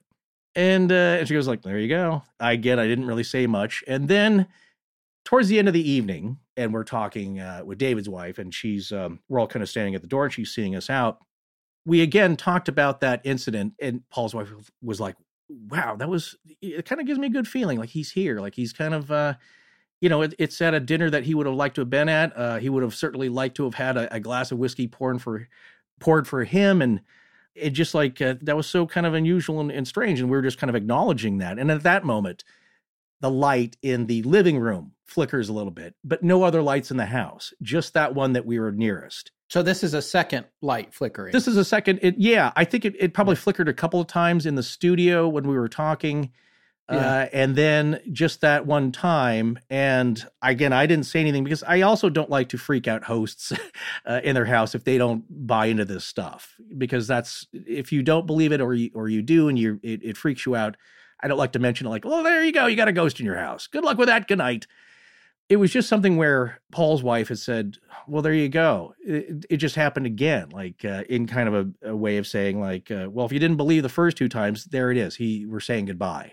So that happened. Yeah. It's like one of the few things where I guess we were all looking for evidence or that personal experience. Like I didn't feel anything. It wasn't, it was nice memories to think about your friend who had passed away and something strange did happen, but it was pretty neutral for me in that feeling of like, I'm just thinking like, I guess the cork did fall out. That's unusual that I couldn't think of any way that would happen naturally with physics on its own.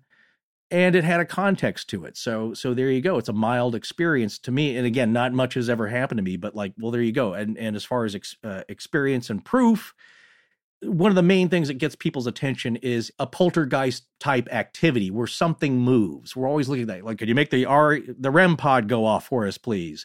Can you send us an EVP? Can you turn on the child's toy? Because those electronic things are less tangible to us.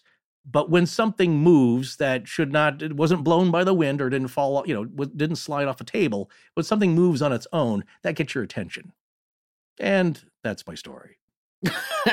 And that's the rest of the story. I think it's an interesting story. I mean, even if you could chalk up the electrical stuff, I mean, you could chalk it up to something that's on the same circuit or something like that. But the cork coming out, All right. So in terms of physics, which you mentioned, that maybe with a temperature change or a long period of time or something, or if you had only just barely gotten it in there. If it was carbonated, you know what I'm saying? If there's a gaseous pressure building up inside the bottle from it being disturbed, but, whiskey's pretty inert. So it's just sitting in the bottle. There's no carbonation. We had just opened it. It's not like it's 200 years old and we just cracked the seal and then the pressure inside is working its way out. It was kind of unexplainable, but it's very mild. You know what I'm saying? It's just like it didn't spray up into a fountain. The bottle didn't twirl around. The top just kind of fell out onto the table. And, maybe this is also significant. It fell out on the table and then scooted about another half foot to get onto the floor. So it was a little bit more dramatic. There's a detail you left out. No, because here's the kind thing. of a big detail. No. Here's what I'm saying as far as like how physics works and what we're expecting to see. It didn't slide off the table. It fell out of the bottle. It bounced a couple of times. And then it kind of rolled off the table, or I didn't even notice it. It kind of made its way off the table. Like I said, if it fell, and these are all the cues of how physics works. Did you look for fishing strings? See, that's how I know it wouldn't. Yeah, if we were at the come to the ghost roadside attraction and that happens, or like I was trying to prank Scott when we were at the Monte Vista Hotel by tying fishing line to a rocking chair, which I wish I would have done if I had the time. Then you can kind of expect that. It's like, we're just at a dinner here. Nobody did anything. And well, look, the incident had meaning because you were talking about someone who had passed on. And then twice later in the evening, when you were talking about that person, something happened that got your attention that's not common. So the meaning of it's pretty clear. But it is funny. It reminds me, Scott, have you ever told the story of what happened in the steakhouse bathroom? Yes, he has. Yes, I told that during our 100th episode, Archipalooza series. I told. Oh, okay, great. Yes, yeah, I love that one. I love it especially because I've been to that steakhouse. Yeah, you went there, right? Bathroom. Yeah, like went right there. Like that week, I went there, and it really freaked me out. I kind of waited for something to happen, but then nothing happened. That was a weird event, and yeah, for those of you that want to hear that story, we did a special for the 100th episode. And Rob, weren't you on it? I can't remember. Yeah, I was there. Yeah. We called it Archipalooza. And I think it wound up being 2 episodes. I can't remember which one I told that story in, but yeah, well, it's that was the perfect time to go back, and listen to the episodes you've missed. So if you haven't heard Archipalooza, definitely, because there's a ton of great stories. The reality is that 90% of us don't brush properly. That means brushing for 2 minutes twice a day and flossing regularly, no matter what brand you use. We just don't do it. Look, I didn't have good brushing habits. Then I got my Quip, and my brushing habits have improved immensely. It's like night and day. Yeah, we're all guilty of not following our dentist's recommendations to the letter. Finally, I'm happy to report that my Quip does the job and keeps me on track. And I feel and see the improvements. My gums are looking great. What can I say? Hashtag Forrest Gums. It's going to be a thing. I can feel it. No, I don't. No, I don't want it to be a thing. For those of you who don't know, Quip are the makers of the Quip electric toothbrush. But really, it's more like a total dental care system, right, Forrest? Yeah, it's not just an electric toothbrush. With their refill plan, every 3 months, Quip delivers a new brush head. So feel free to toss out the old one responsibly. And you get new floss and anti-cavity toothpaste as well. Plus, that includes free shipping. I really appreciate the floss because it comes pre-measured, so I can use just the right amount. Of course, the big game changer is that the toothbrush uses sonic vibrations with a built-in timer at 30-second intervals, so your habits are always on target. Basically, it tells you when to switch around, right? You get a full, even clean. The folks at Quip have a saying about dental care. It is simply this, that if you have good habits, you are good. And I couldn't agree more. Don't wait another minute to get your habits back on track. Join Forrest and I, along with over 3 million healthy mouths, and order Quip today, starting at only $25. And if you go to getquip.com/legends right now, you'll get your first refill free. That's your first refill free at getquip.com/legends. Spelled GETQUIP.com/legends. Quip, the good habits company. Have you looked at your wireless bill lately? You're probably paying too much. It's 2020. Network coverage is better than ever, no matter your wireless provider. So why pay more for the same service? That's where Mint Mobile comes in. They can cut your bill down to $15 a month for the same premium coverage. And I know what you're thinking. This is too good to be true, but these guys know what they're doing. I got to say at first, Forrest and I were both pretty skeptical. Well, yeah, but Mint Mobile delivered. Absolutely. It's really that easy to cut your wireless bill down to just $15 a month. And when you think about it, your current wireless bill is paying for all this unnecessary retail space and overhead, not with Mint Mobile. That's why Mint Mobile has completely reimagined how we buy wireless service, making it all online. And the best part? Without all that overhead and real estate, they pass the savings on to us. Just as it should be. First off, every plan comes with crazy fast 4G LTE and unlimited nationwide talk and text. Also, you may use your own phone. That's right. You don't have to buy a new phone and change numbers to get this kind of a deal. Your current phone will work with any Mint Mobile plan, so you can keep your same phone number along with all of your existing contacts. I can tell you right now, I don't care how good any deal is. If I had to change my number and go through all that, no way. Well, we all had to suffer through that when you did that before. Well, look, let's say you're not 100% satisfied. Don't worry. Mint Mobile has your back. You can always take advantage of their 7-day money-back guarantee. To get your new wireless plan for just $15 a month and get the plan shipped to your door for free, go to mintmobile.com/AL. That's mintmobile.com/AL. Cut your wireless bill to $15 a month at mintmobile.com/AL. I'm Holly, and my husband William and I listen to Astonishing Legends every weekend for date night. The couple that listens to AL together stays together. Let's get back to the show. Well, so Rich, you had a story too, right? Yeah. You want to hear it? Yeah, I mean, we just say you have a story too, Rob. Who wants to go next? I'll leave it up to you guys. Rich, you go ahead. I think mine's a good one to end on. Okay, here, good. So. Okay. All right.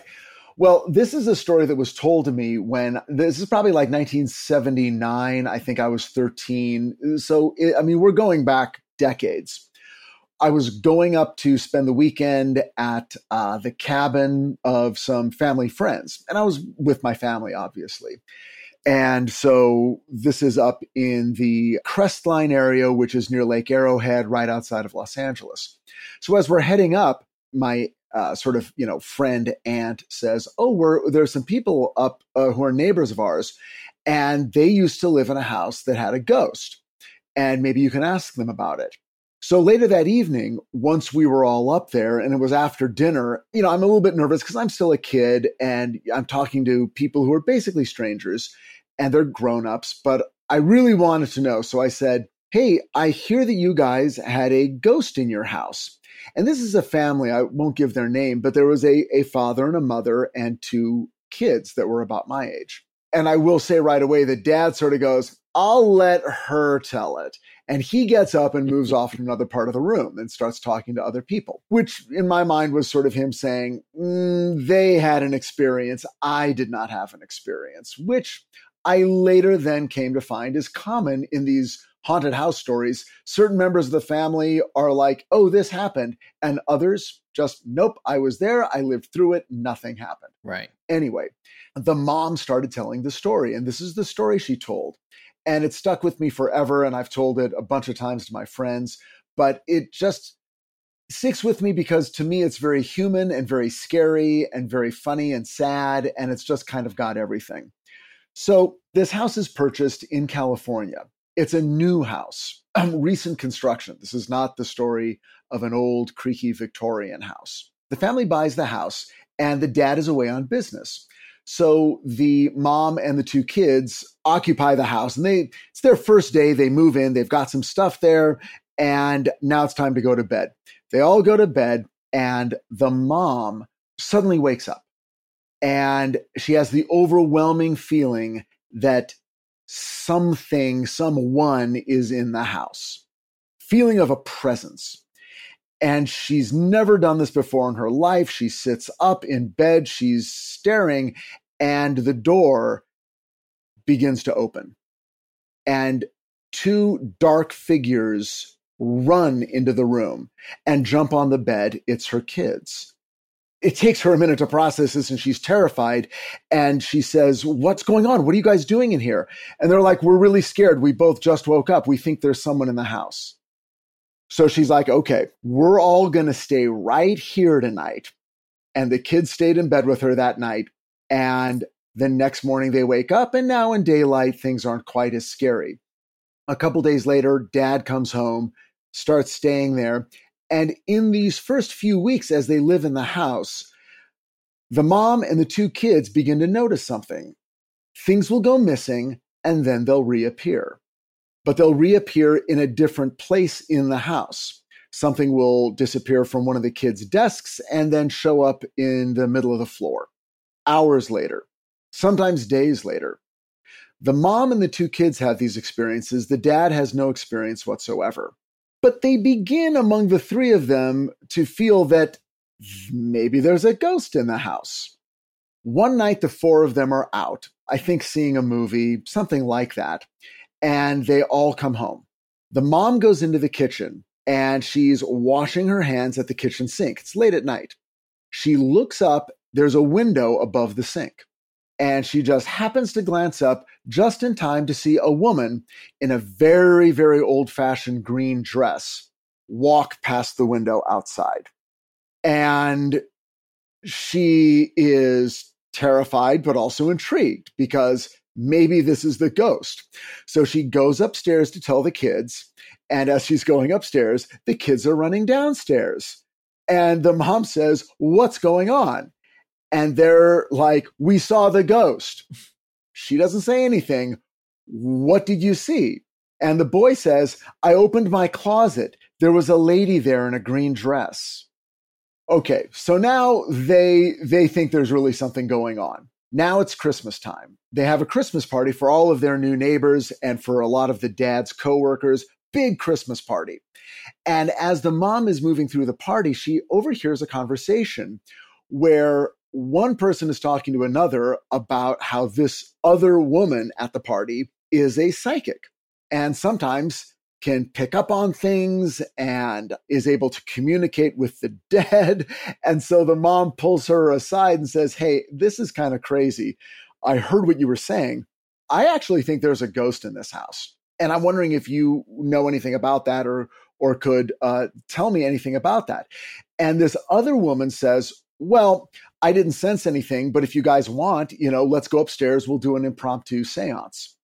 So during the Christmas party, the mom, this other woman, the psychic woman, the other friend who that woman was talking to, but neither of the two kids go upstairs into an unoccupied room just so this other psychic woman can maybe plug into something. They do an impromptu seance. And what this woman gets is there's a woman here and her name is Maggie. And she lived in the area somewhere around here, but it was at least 100 years ago, maybe more. So if this story was being told to me in 1979, we're going back to 1879, maybe the 1860s in California. Now they have a name, Maggie. And at that point, they start addressing this ghost in their house as Maggie. And once they do, their communication is facilitated. In other words, the kids will be upstairs in their room doing homework and the lights will go out. And they'll go, "Maggie, would you please turn the lights on?" And then the lights go back on. Doors will open and close late at night when they're trying to sleep. "Maggie, would you please stop?" It stops. Items go missing. "Maggie, I need that back." And then sooner or later, the item comes back. This communication becomes very common and very comfortable. No one is afraid.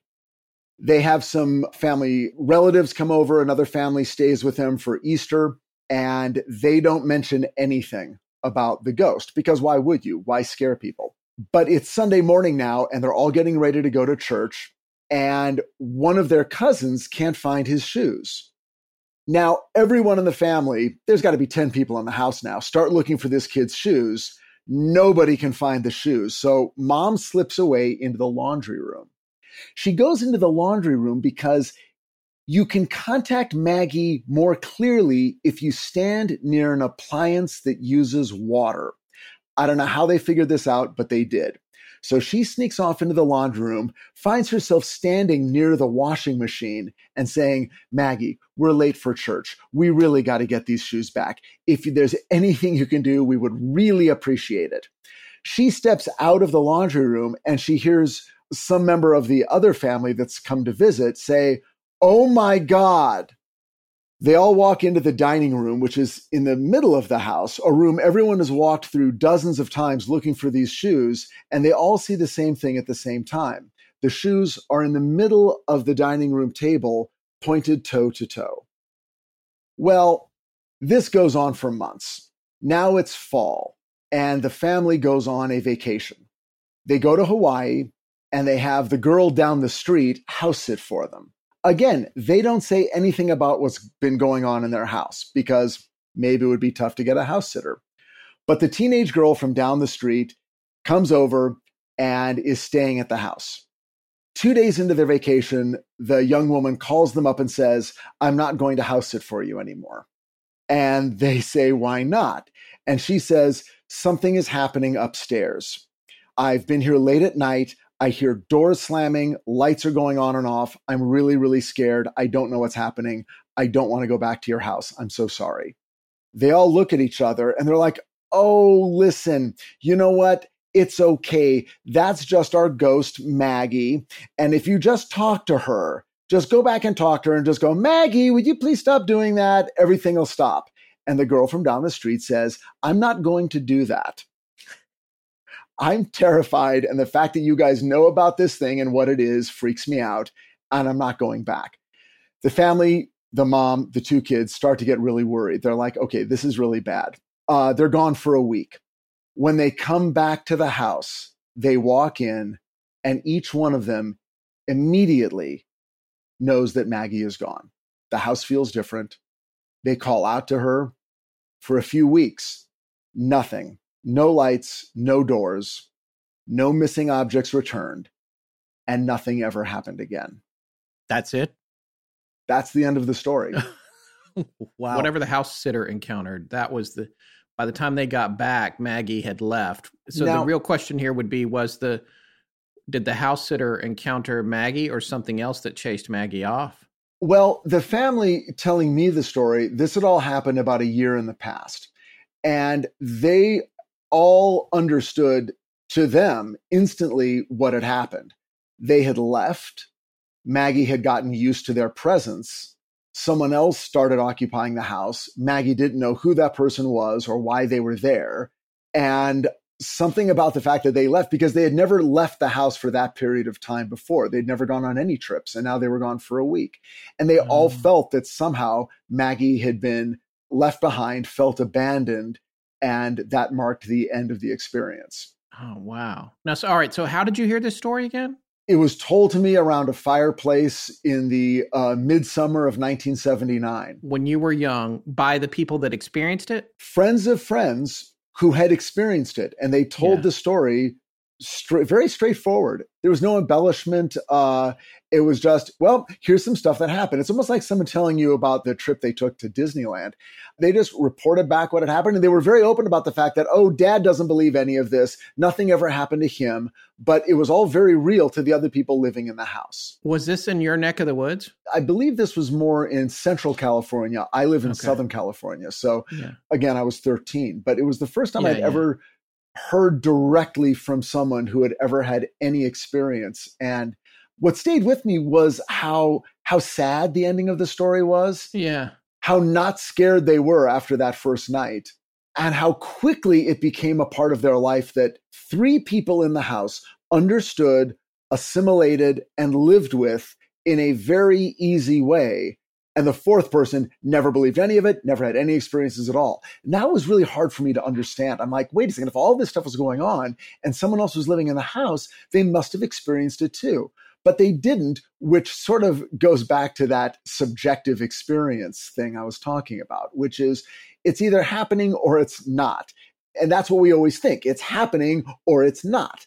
But you could be in the same house, and for you it's happening, and for somebody else, it's not. There's a connection also, I believe, with occupants, well, within a family. That was evidenced in the Kukowski intruder episode way back when. I love that story. Yeah, Liz Kukowski and her brother Craig had experienced pretty much the same exact thing years apart in two different bedrooms of theirs. Their younger sister, who lived at the end of the hall, nothing at all. And it wasn't just the recurring dream that they would both, Liz and her brother Craig would continue to have. Other minor things that would happen in the house that they would notice. Yeah, the younger sister, like, no, never did. And then, of course, the other interesting story thing is that Liz and Craig themselves never knew that each other were having the same exact recurring dream until years later. And then I'd never heard a story like that. That is amazing. But that to me is as close to proof as you're ever going to get of anything. Yeah, people in a family, and I don't know if it has to do with your willingness to believe or your belief system, or is something physical or spiritual about the person. You could be in a tight group and one person just doesn't have it. And I've heard that throughout families as well, with odd things happening. And a good friend of mine who was a fraternal twin in a family of 5, this person had a fraternal twin, but was actually closer to an older sibling who was also a fraternal twin, who was not as close with their fraternal twin. These two siblings, in an age group apart, one younger, one older, would have all kinds of strange experiences communally between the two of them. There was a strange connection, which you would normally think like, well, that's a twin thing, or that seems more likely between twins, and maybe it's not spiritual or paranormal. It's just a biological thing that they share. But oddly, yeah, this person was closer with their older sibling, and they both saw their father appear in their living rooms moments before he actually passed away, or a significant amount of time before he passed away, which we now know, or Scott and I at least, that it's a crisis apparition, of sorts. But what was interesting is that they both then called each other up like, you're not going to believe this. And the other one says, Dad just appeared in the living room. Like, yes. So you can be kind of a server. You can be quantum. You can appear in two different places at the same time, apparently. I've mentioned this on the show before, but I had a friend in college, and we're not related at all. We met in college, grew up different places, different environments. He grew up in the country, in the mountains of North Carolina, and when I was young, I lived in Denver and then in North Carolina, a different part of the state. But he and I, we were only friends a few years because, geographically we went our separate ways. And we're still friends now, but it's like that thing where we talk once or twice a year on Facebook. But we used to finish each other's sentences. It would be like almost like a party trick. People would hang around us to listen to us talk. And I always like, this is what it would be like if I had a twin or something. And we were really good friends. And now that I'm back in North Carolina, I've actually been thinking of reconnecting with him. But we used to both marvel at it. And I haven't in my whole life, all the friends I've had, family, people blood related and not, there's never been that thing. And there was like a weird connection with him that I could never put my finger on. And I always wondered about that. When's the last time you connected with this person? Just to say something on a picture on Facebook or something, maybe a few months ago. I don't think he even knows I've moved back to North Carolina, actually. He lives in Raleigh and I'm in Greensboro, just a little over an hour away. He's a scientist in Research Triangle Park. So, it's strange. We used to talk about it a lot. And a lot of things were different. Like, we have different views on things. We weren't the same person by any stretch, but we weirdly, conversationally, just somehow like our dialogue between each other flowed as if it was coming from one person. It was really bizarre. Rob, if you're listening, hello. Rob took a nap. It's a different Rob, this, but same difference. Yeah. Speaking of which, yes. Rob, let's hear your story. Let's close this show out and with your story.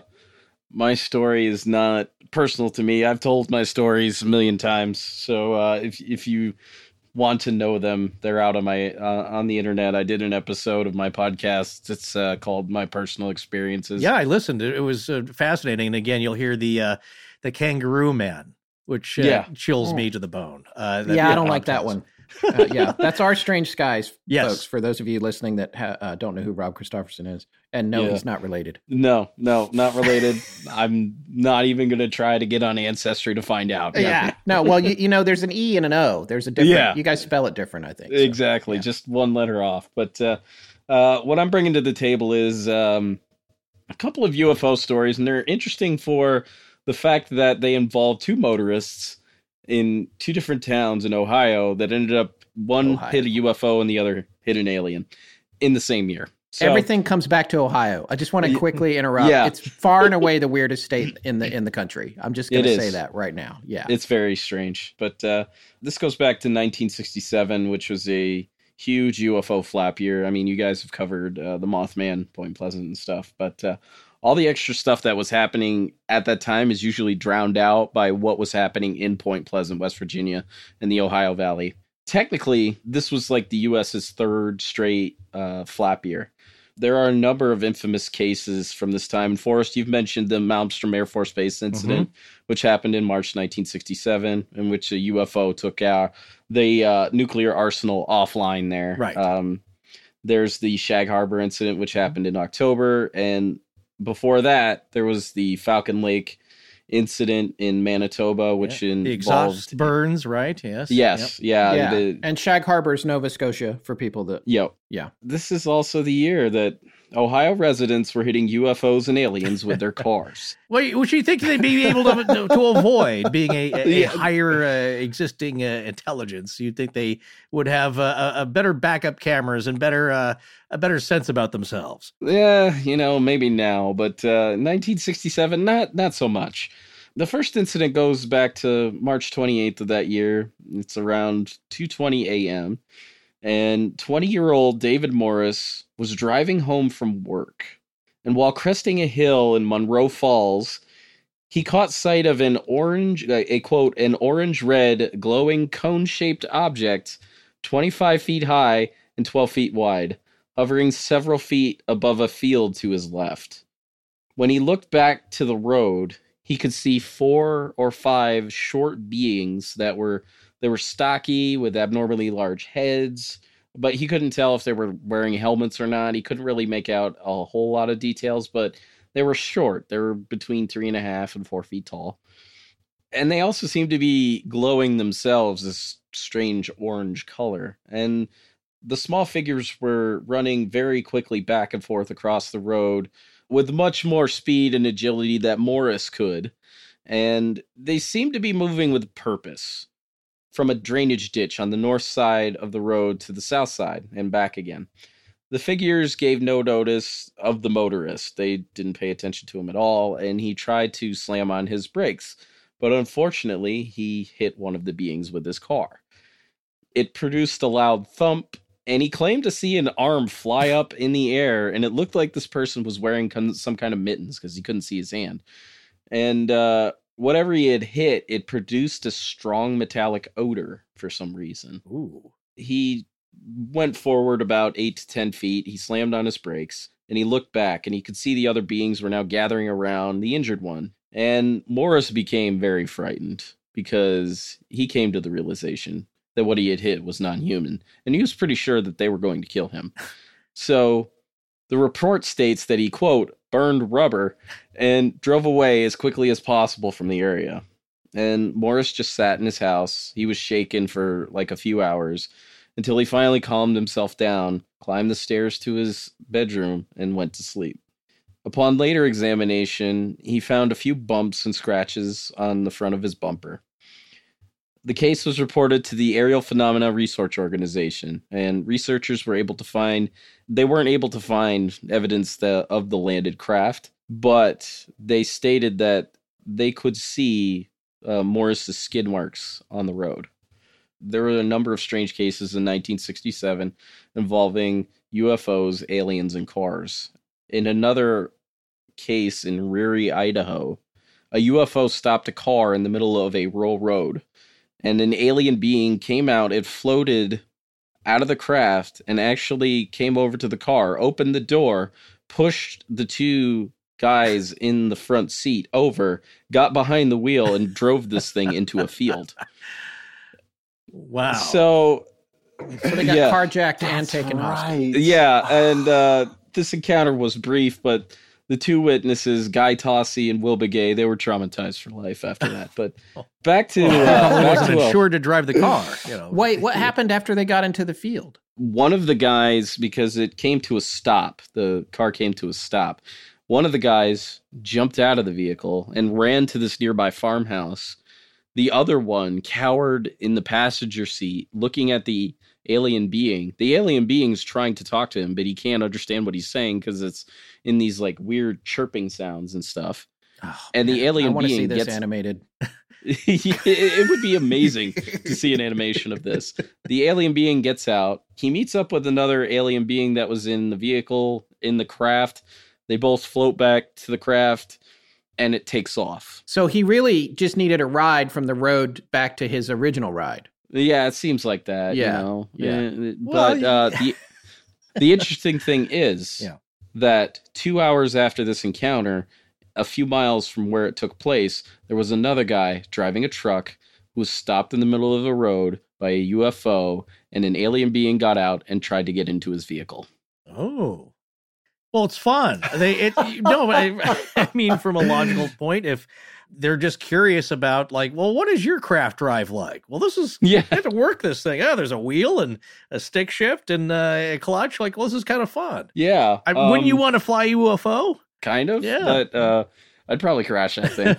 It'd be like Baby Yoda trying to fly. But the car stories don't end there. Yeah. So back in Ohio, the UFOs, they just were not done with the motors yet. And on July 13th, at 11:30 p.m., Robert Richardson was driving around with his buddy Jerry Quay in the town of White House. And as they rounded a bend, a brilliant blue light sat in the middle of the road. And Richardson, he knew he was going to come into contact with this thing, so he closed his eyes, he slammed on his brakes, and he braced for impact. And the vehicle came into contact with something. He couldn't actually make out a craft of any kind. The light was too bright. But when Richardson opened his eyes, whatever it was that had been there in the road was gone. The two men contacted the police, who really dismissed the account. The state police came out. They were able to find his skid marks in the road, but they weren't able to find anything else. There were no other traces of any kind. But the next morning, when Richardson went outside to examine his car, he found a chunk of metal stuck in the grill. And the hood had scratch marks on it, and part of the chrome on the bumper had been shaved away. On July 15th, 2 days later, he reported the sighting to Jim and Coral Lorenzen, the founders of APRO, Aerial Phenomena Research Organization. And he gave them their phone number and told them to contact him. On the night of the 16th, at approximately 11 p.m., Richardson received a visit from two friendly men. Okay. They drove up in a 1953 black Cadillac, and they stayed for about 10 minutes. They were asking him questions. It was kind of a pleasant conversation. And when they left, Richardson had the state of mind to write down the plate number, and he found that it wasn't a plate issued to any car that he knew of. So about a week after that encounter, two other men wearing black suits that looked, quote, foreign, arrived on his doorstep. They demanded that he hand over the metal and the bumper to him. But he informed them that he had given them to the Colorado Project, also known as the Condon Committee, which had taken over the government's investigation of UFO reports at that time. And one of the men looked coldly into Robert Richardson's eyes and stated point blank, "If you want your wife to stay as pretty as she is, you'd better get the metal back." After stating this, the two men left in a 1967 Dodge sedan. He never saw them again. In March of 1968, tests were conducted on the metal by a man named Roy Craig. He found that the area where the chrome had been stripped away was composed of 92% magnesium. It was unusual, but nothing so out of the realm of the ordinary to really make note of. But it should be noted that the only people that he told his story to were the Lorenzens, a researcher named Nils Paquette, and his wife, and that was it. So somehow these men, as they always do, found out, and they asked for the metal back. And that is the tales of two motorists hitting UFOs and aliens with their cars. Well, did he actually give them these MIBs, any materials that he had? They never came back. That's the No, thing. they They never came came and back. said, "You better get back." Yeah. And he did Yeah. get it back, but they didn't come back. Right, that always seems to be the thing. It's almost kind of an empty threat because they never usually do come back. In this timeline. Yeah. In that's- this reality. Yeah, but that's always you're right. That is one thing where they make a threat, and that seems to be the end of it, unless people have disappeared somehow. But you never hear about that. It's just that they make this threat in a more material way. I have a friend of a friend did go to Freedom Ridge, I think, overlooking Area 51. Didn't trespass, just was up on the ridge, and then got a visit a week later from some government-looking men. And in that, you could say, like, they were able to see his license plate. It just seems a little weird that they would follow up on that at all. Yeah. He didn't do anything. He wasn't taking pictures. He was just kind of, on a day drive around the area. And it was just kind of that empty threat. It's like, yeah, you better not go up there again. It's like, I don't intend to. I don't know what you want. It was just kind of weird. Like, you would go that far or send out a regional person to go rattle this guy's tree. Yeah, like, why can't it all be benign? Why can't they all be given us space pancakes? Like, John what do we gotta do? Solomon, was it? Who was the? It's Simonton. That's it, John Simonton. Which weren't very good, apparently. I didn't get this out earlier. I think I mentioned it on last week's episode or the last episode of the show, but I was about to get an introduction to Brandon Fugel, the current owner of Skinwalker, and it all fell apart because of the Rona, the coronavirus. So, like, I think because my friend that was going to make the introduction for me, who actually knows a lot of people that know him, he's also from Utah, but he currently lives in Kirkland in Seattle, which is was the original hotspot. And then now, I guess, he still wanted to make the introduction for me, but he's speculating it might not be the best time because Mr. Fugel is heavily involved and made of real estate. And because of what's going on with the virus, developers and real estate brokers are not in a great spot. So he's like, I could do this introduction now, but you might want to wait. So I think I'm going to hold off for a minute. Well, his approach here, to finish up that earlier conversation, is going to be different, and it ties in with what Rich was saying, in that it's a much different approach to what Robert Bigelow and NIDS, the is it National Institute of Discovery Science? Yep. Okay. Yeah. What their research body was doing, and I believe I heard this in Ryan Sprague's interview with MJ Banias on Ryan's podcast, Somewhere in the Skies. MJ Banias was talking about Brandon Fugel's approach and how it's going to be different. It seems like NIDS would do more kind of experiments with the phenomenon, trying to get it to react, where they would do things like, apparently they'd have like a plexiglass box and there would be children's toys inside, some electronic, to see if they could be interacted with, and then try and record that. Whereas Fugel's point is really more just about gathering data, gathering information. They're not going to try anything that's going to provoke anything. They're not going to poke the bear or the bee's nest. They're just going to try and monitor stuff. Yes, Rich, you had a point you wanted to make. No, I'm just showing off my glass. I see. Oh, that doesn't really translate well for the listening audience, but that's what Rich is doing. Matter. It's for the viewers. Okay. I think they know what we're talking about. My wife is afraid of these glasses, by the way. Oh, she really doesn't like our the Krampus one. She's like, I don't want. Get me a drink, but not in that Krampus. But what's funny is she's like, I'll take I like the one. I just like the one with the two guys. I'm like, you mean Scott and Forrest because they're little cartoons? Yeah. She's like, yeah, the one with the two guys. I'm like, yeah, that's Scott. You've met them. You've been on their show. That's them. That's Scott and Forrest. And she's like, yeah, those the one guys. with the two guys. It's the other one that seems kind of benign is the Disco Wizard one, which looks a little like Jeffree Star, the YouTube. Yeah, he does. YouTube A little bit. That realm. Well, listen, guys, we want to thank you so much for coming on. It was a fun show. If people actually listen to this one, maybe we'll do it again. Hell yeah. Why am I always on the ones where it's like, okay, well, if anyone actually listens to this, no, I tell you what, Rich, listen. This is one thing, and I wanted to talk a little bit of our inside baseball even during this episode tonight. We do still want to get to for 2020. We'd love to cover the Hungry Ghost finally, and the Vertical Plane. Vertical Plane, and also that chapter from, I think it was, I can't remember which book it was from. That is the one Hungry of those Ghost, two, I believe. about the surgeon. Was that from the Hungry Ghost that came back and operated after he was dead on people? Yeah. Okay. Plus, I have another idea for an episode that may. I don't know. You guys may really be into it or maybe not. Maybe you've already talked about doing it, but I don't want to say what it is because it's a big one. Okay. But it absolutely fits under astonishing and legends. Ooh, so anyway, but we'll talk about it excellent. offline. Color me intrigued. One last thing, as an epilogue thing, Rob, what is that thing that was following the International Space Station last month? It's what I would call space debris. I don't think it's anything. Okay. How do you know? I know. I'd love to tease. I'm speculating just as much as you are. All right, then.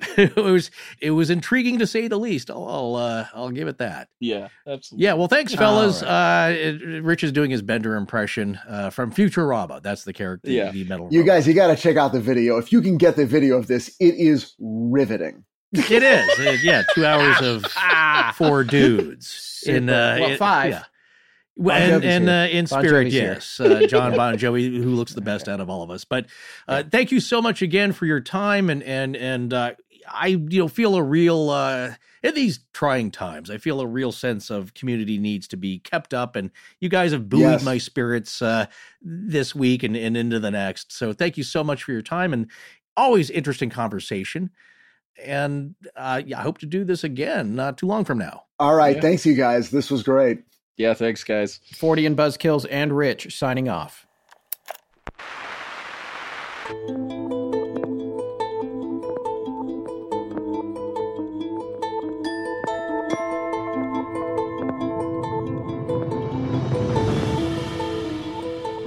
That's going to wrap up our first Fortean, Buzzkills, and Rich Roundtable. We'll be back next week with a new show. Special thanks to both Rich Haddam and Rob Christofferson. You can find Rich's latest work, the Titan series, on the DC Universe app in the United States and on Netflix in other countries. And Rob Christofferson's podcast, Our Strange Skies, is available everywhere you get your podcasts. Please remember to support our sponsors. They help keep the show free and the lights on in Blanket Fortiana. Special thanks to John Bolin. My name is Adam Michaels. Hi, I'm Holly Otten. Hi, I'm William Otten, and I give permission to Astonishing Legends. Michels. Hi, I'm Becky Scott. And Our show is edited by Sarah Voorhees Wendell and co-produced by Tess Feifel, who is also our head of research. Our theme, which is available as a ringtone, was composed by Judson Crane, and our sound design and additional composing is by Ryan McCullough. Special thanks to the Astonishing Research Corps.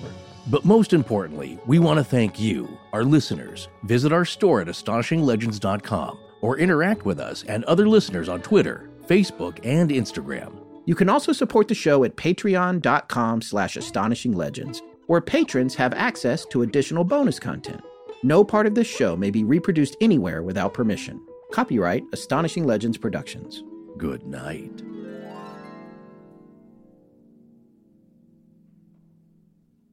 You guys ready to go back? Yeah, why not? Let's give her a sync clap. Hang on. Make it a marker. Okay. 5, 4, 3, 2, 1. God, that's crazy how that cannot line up. It doesn't line up. No, or it's going over the magic of the internet. It's all over the place. As long as you can get it close, that's all that matters. Your Total Wine & More store is ready to serve you with our always low prices on an incredible 8,000 wines and 2,500 beers. Want it today? Try our same-day delivery or contactless curbside pickup at TotalWine.com. Whether you're grabbing your favorite beer or pouring a glass to enjoy an evening on the deck, Total Wine & More has you covered. Visit any of our 12 stores in Northern Virginia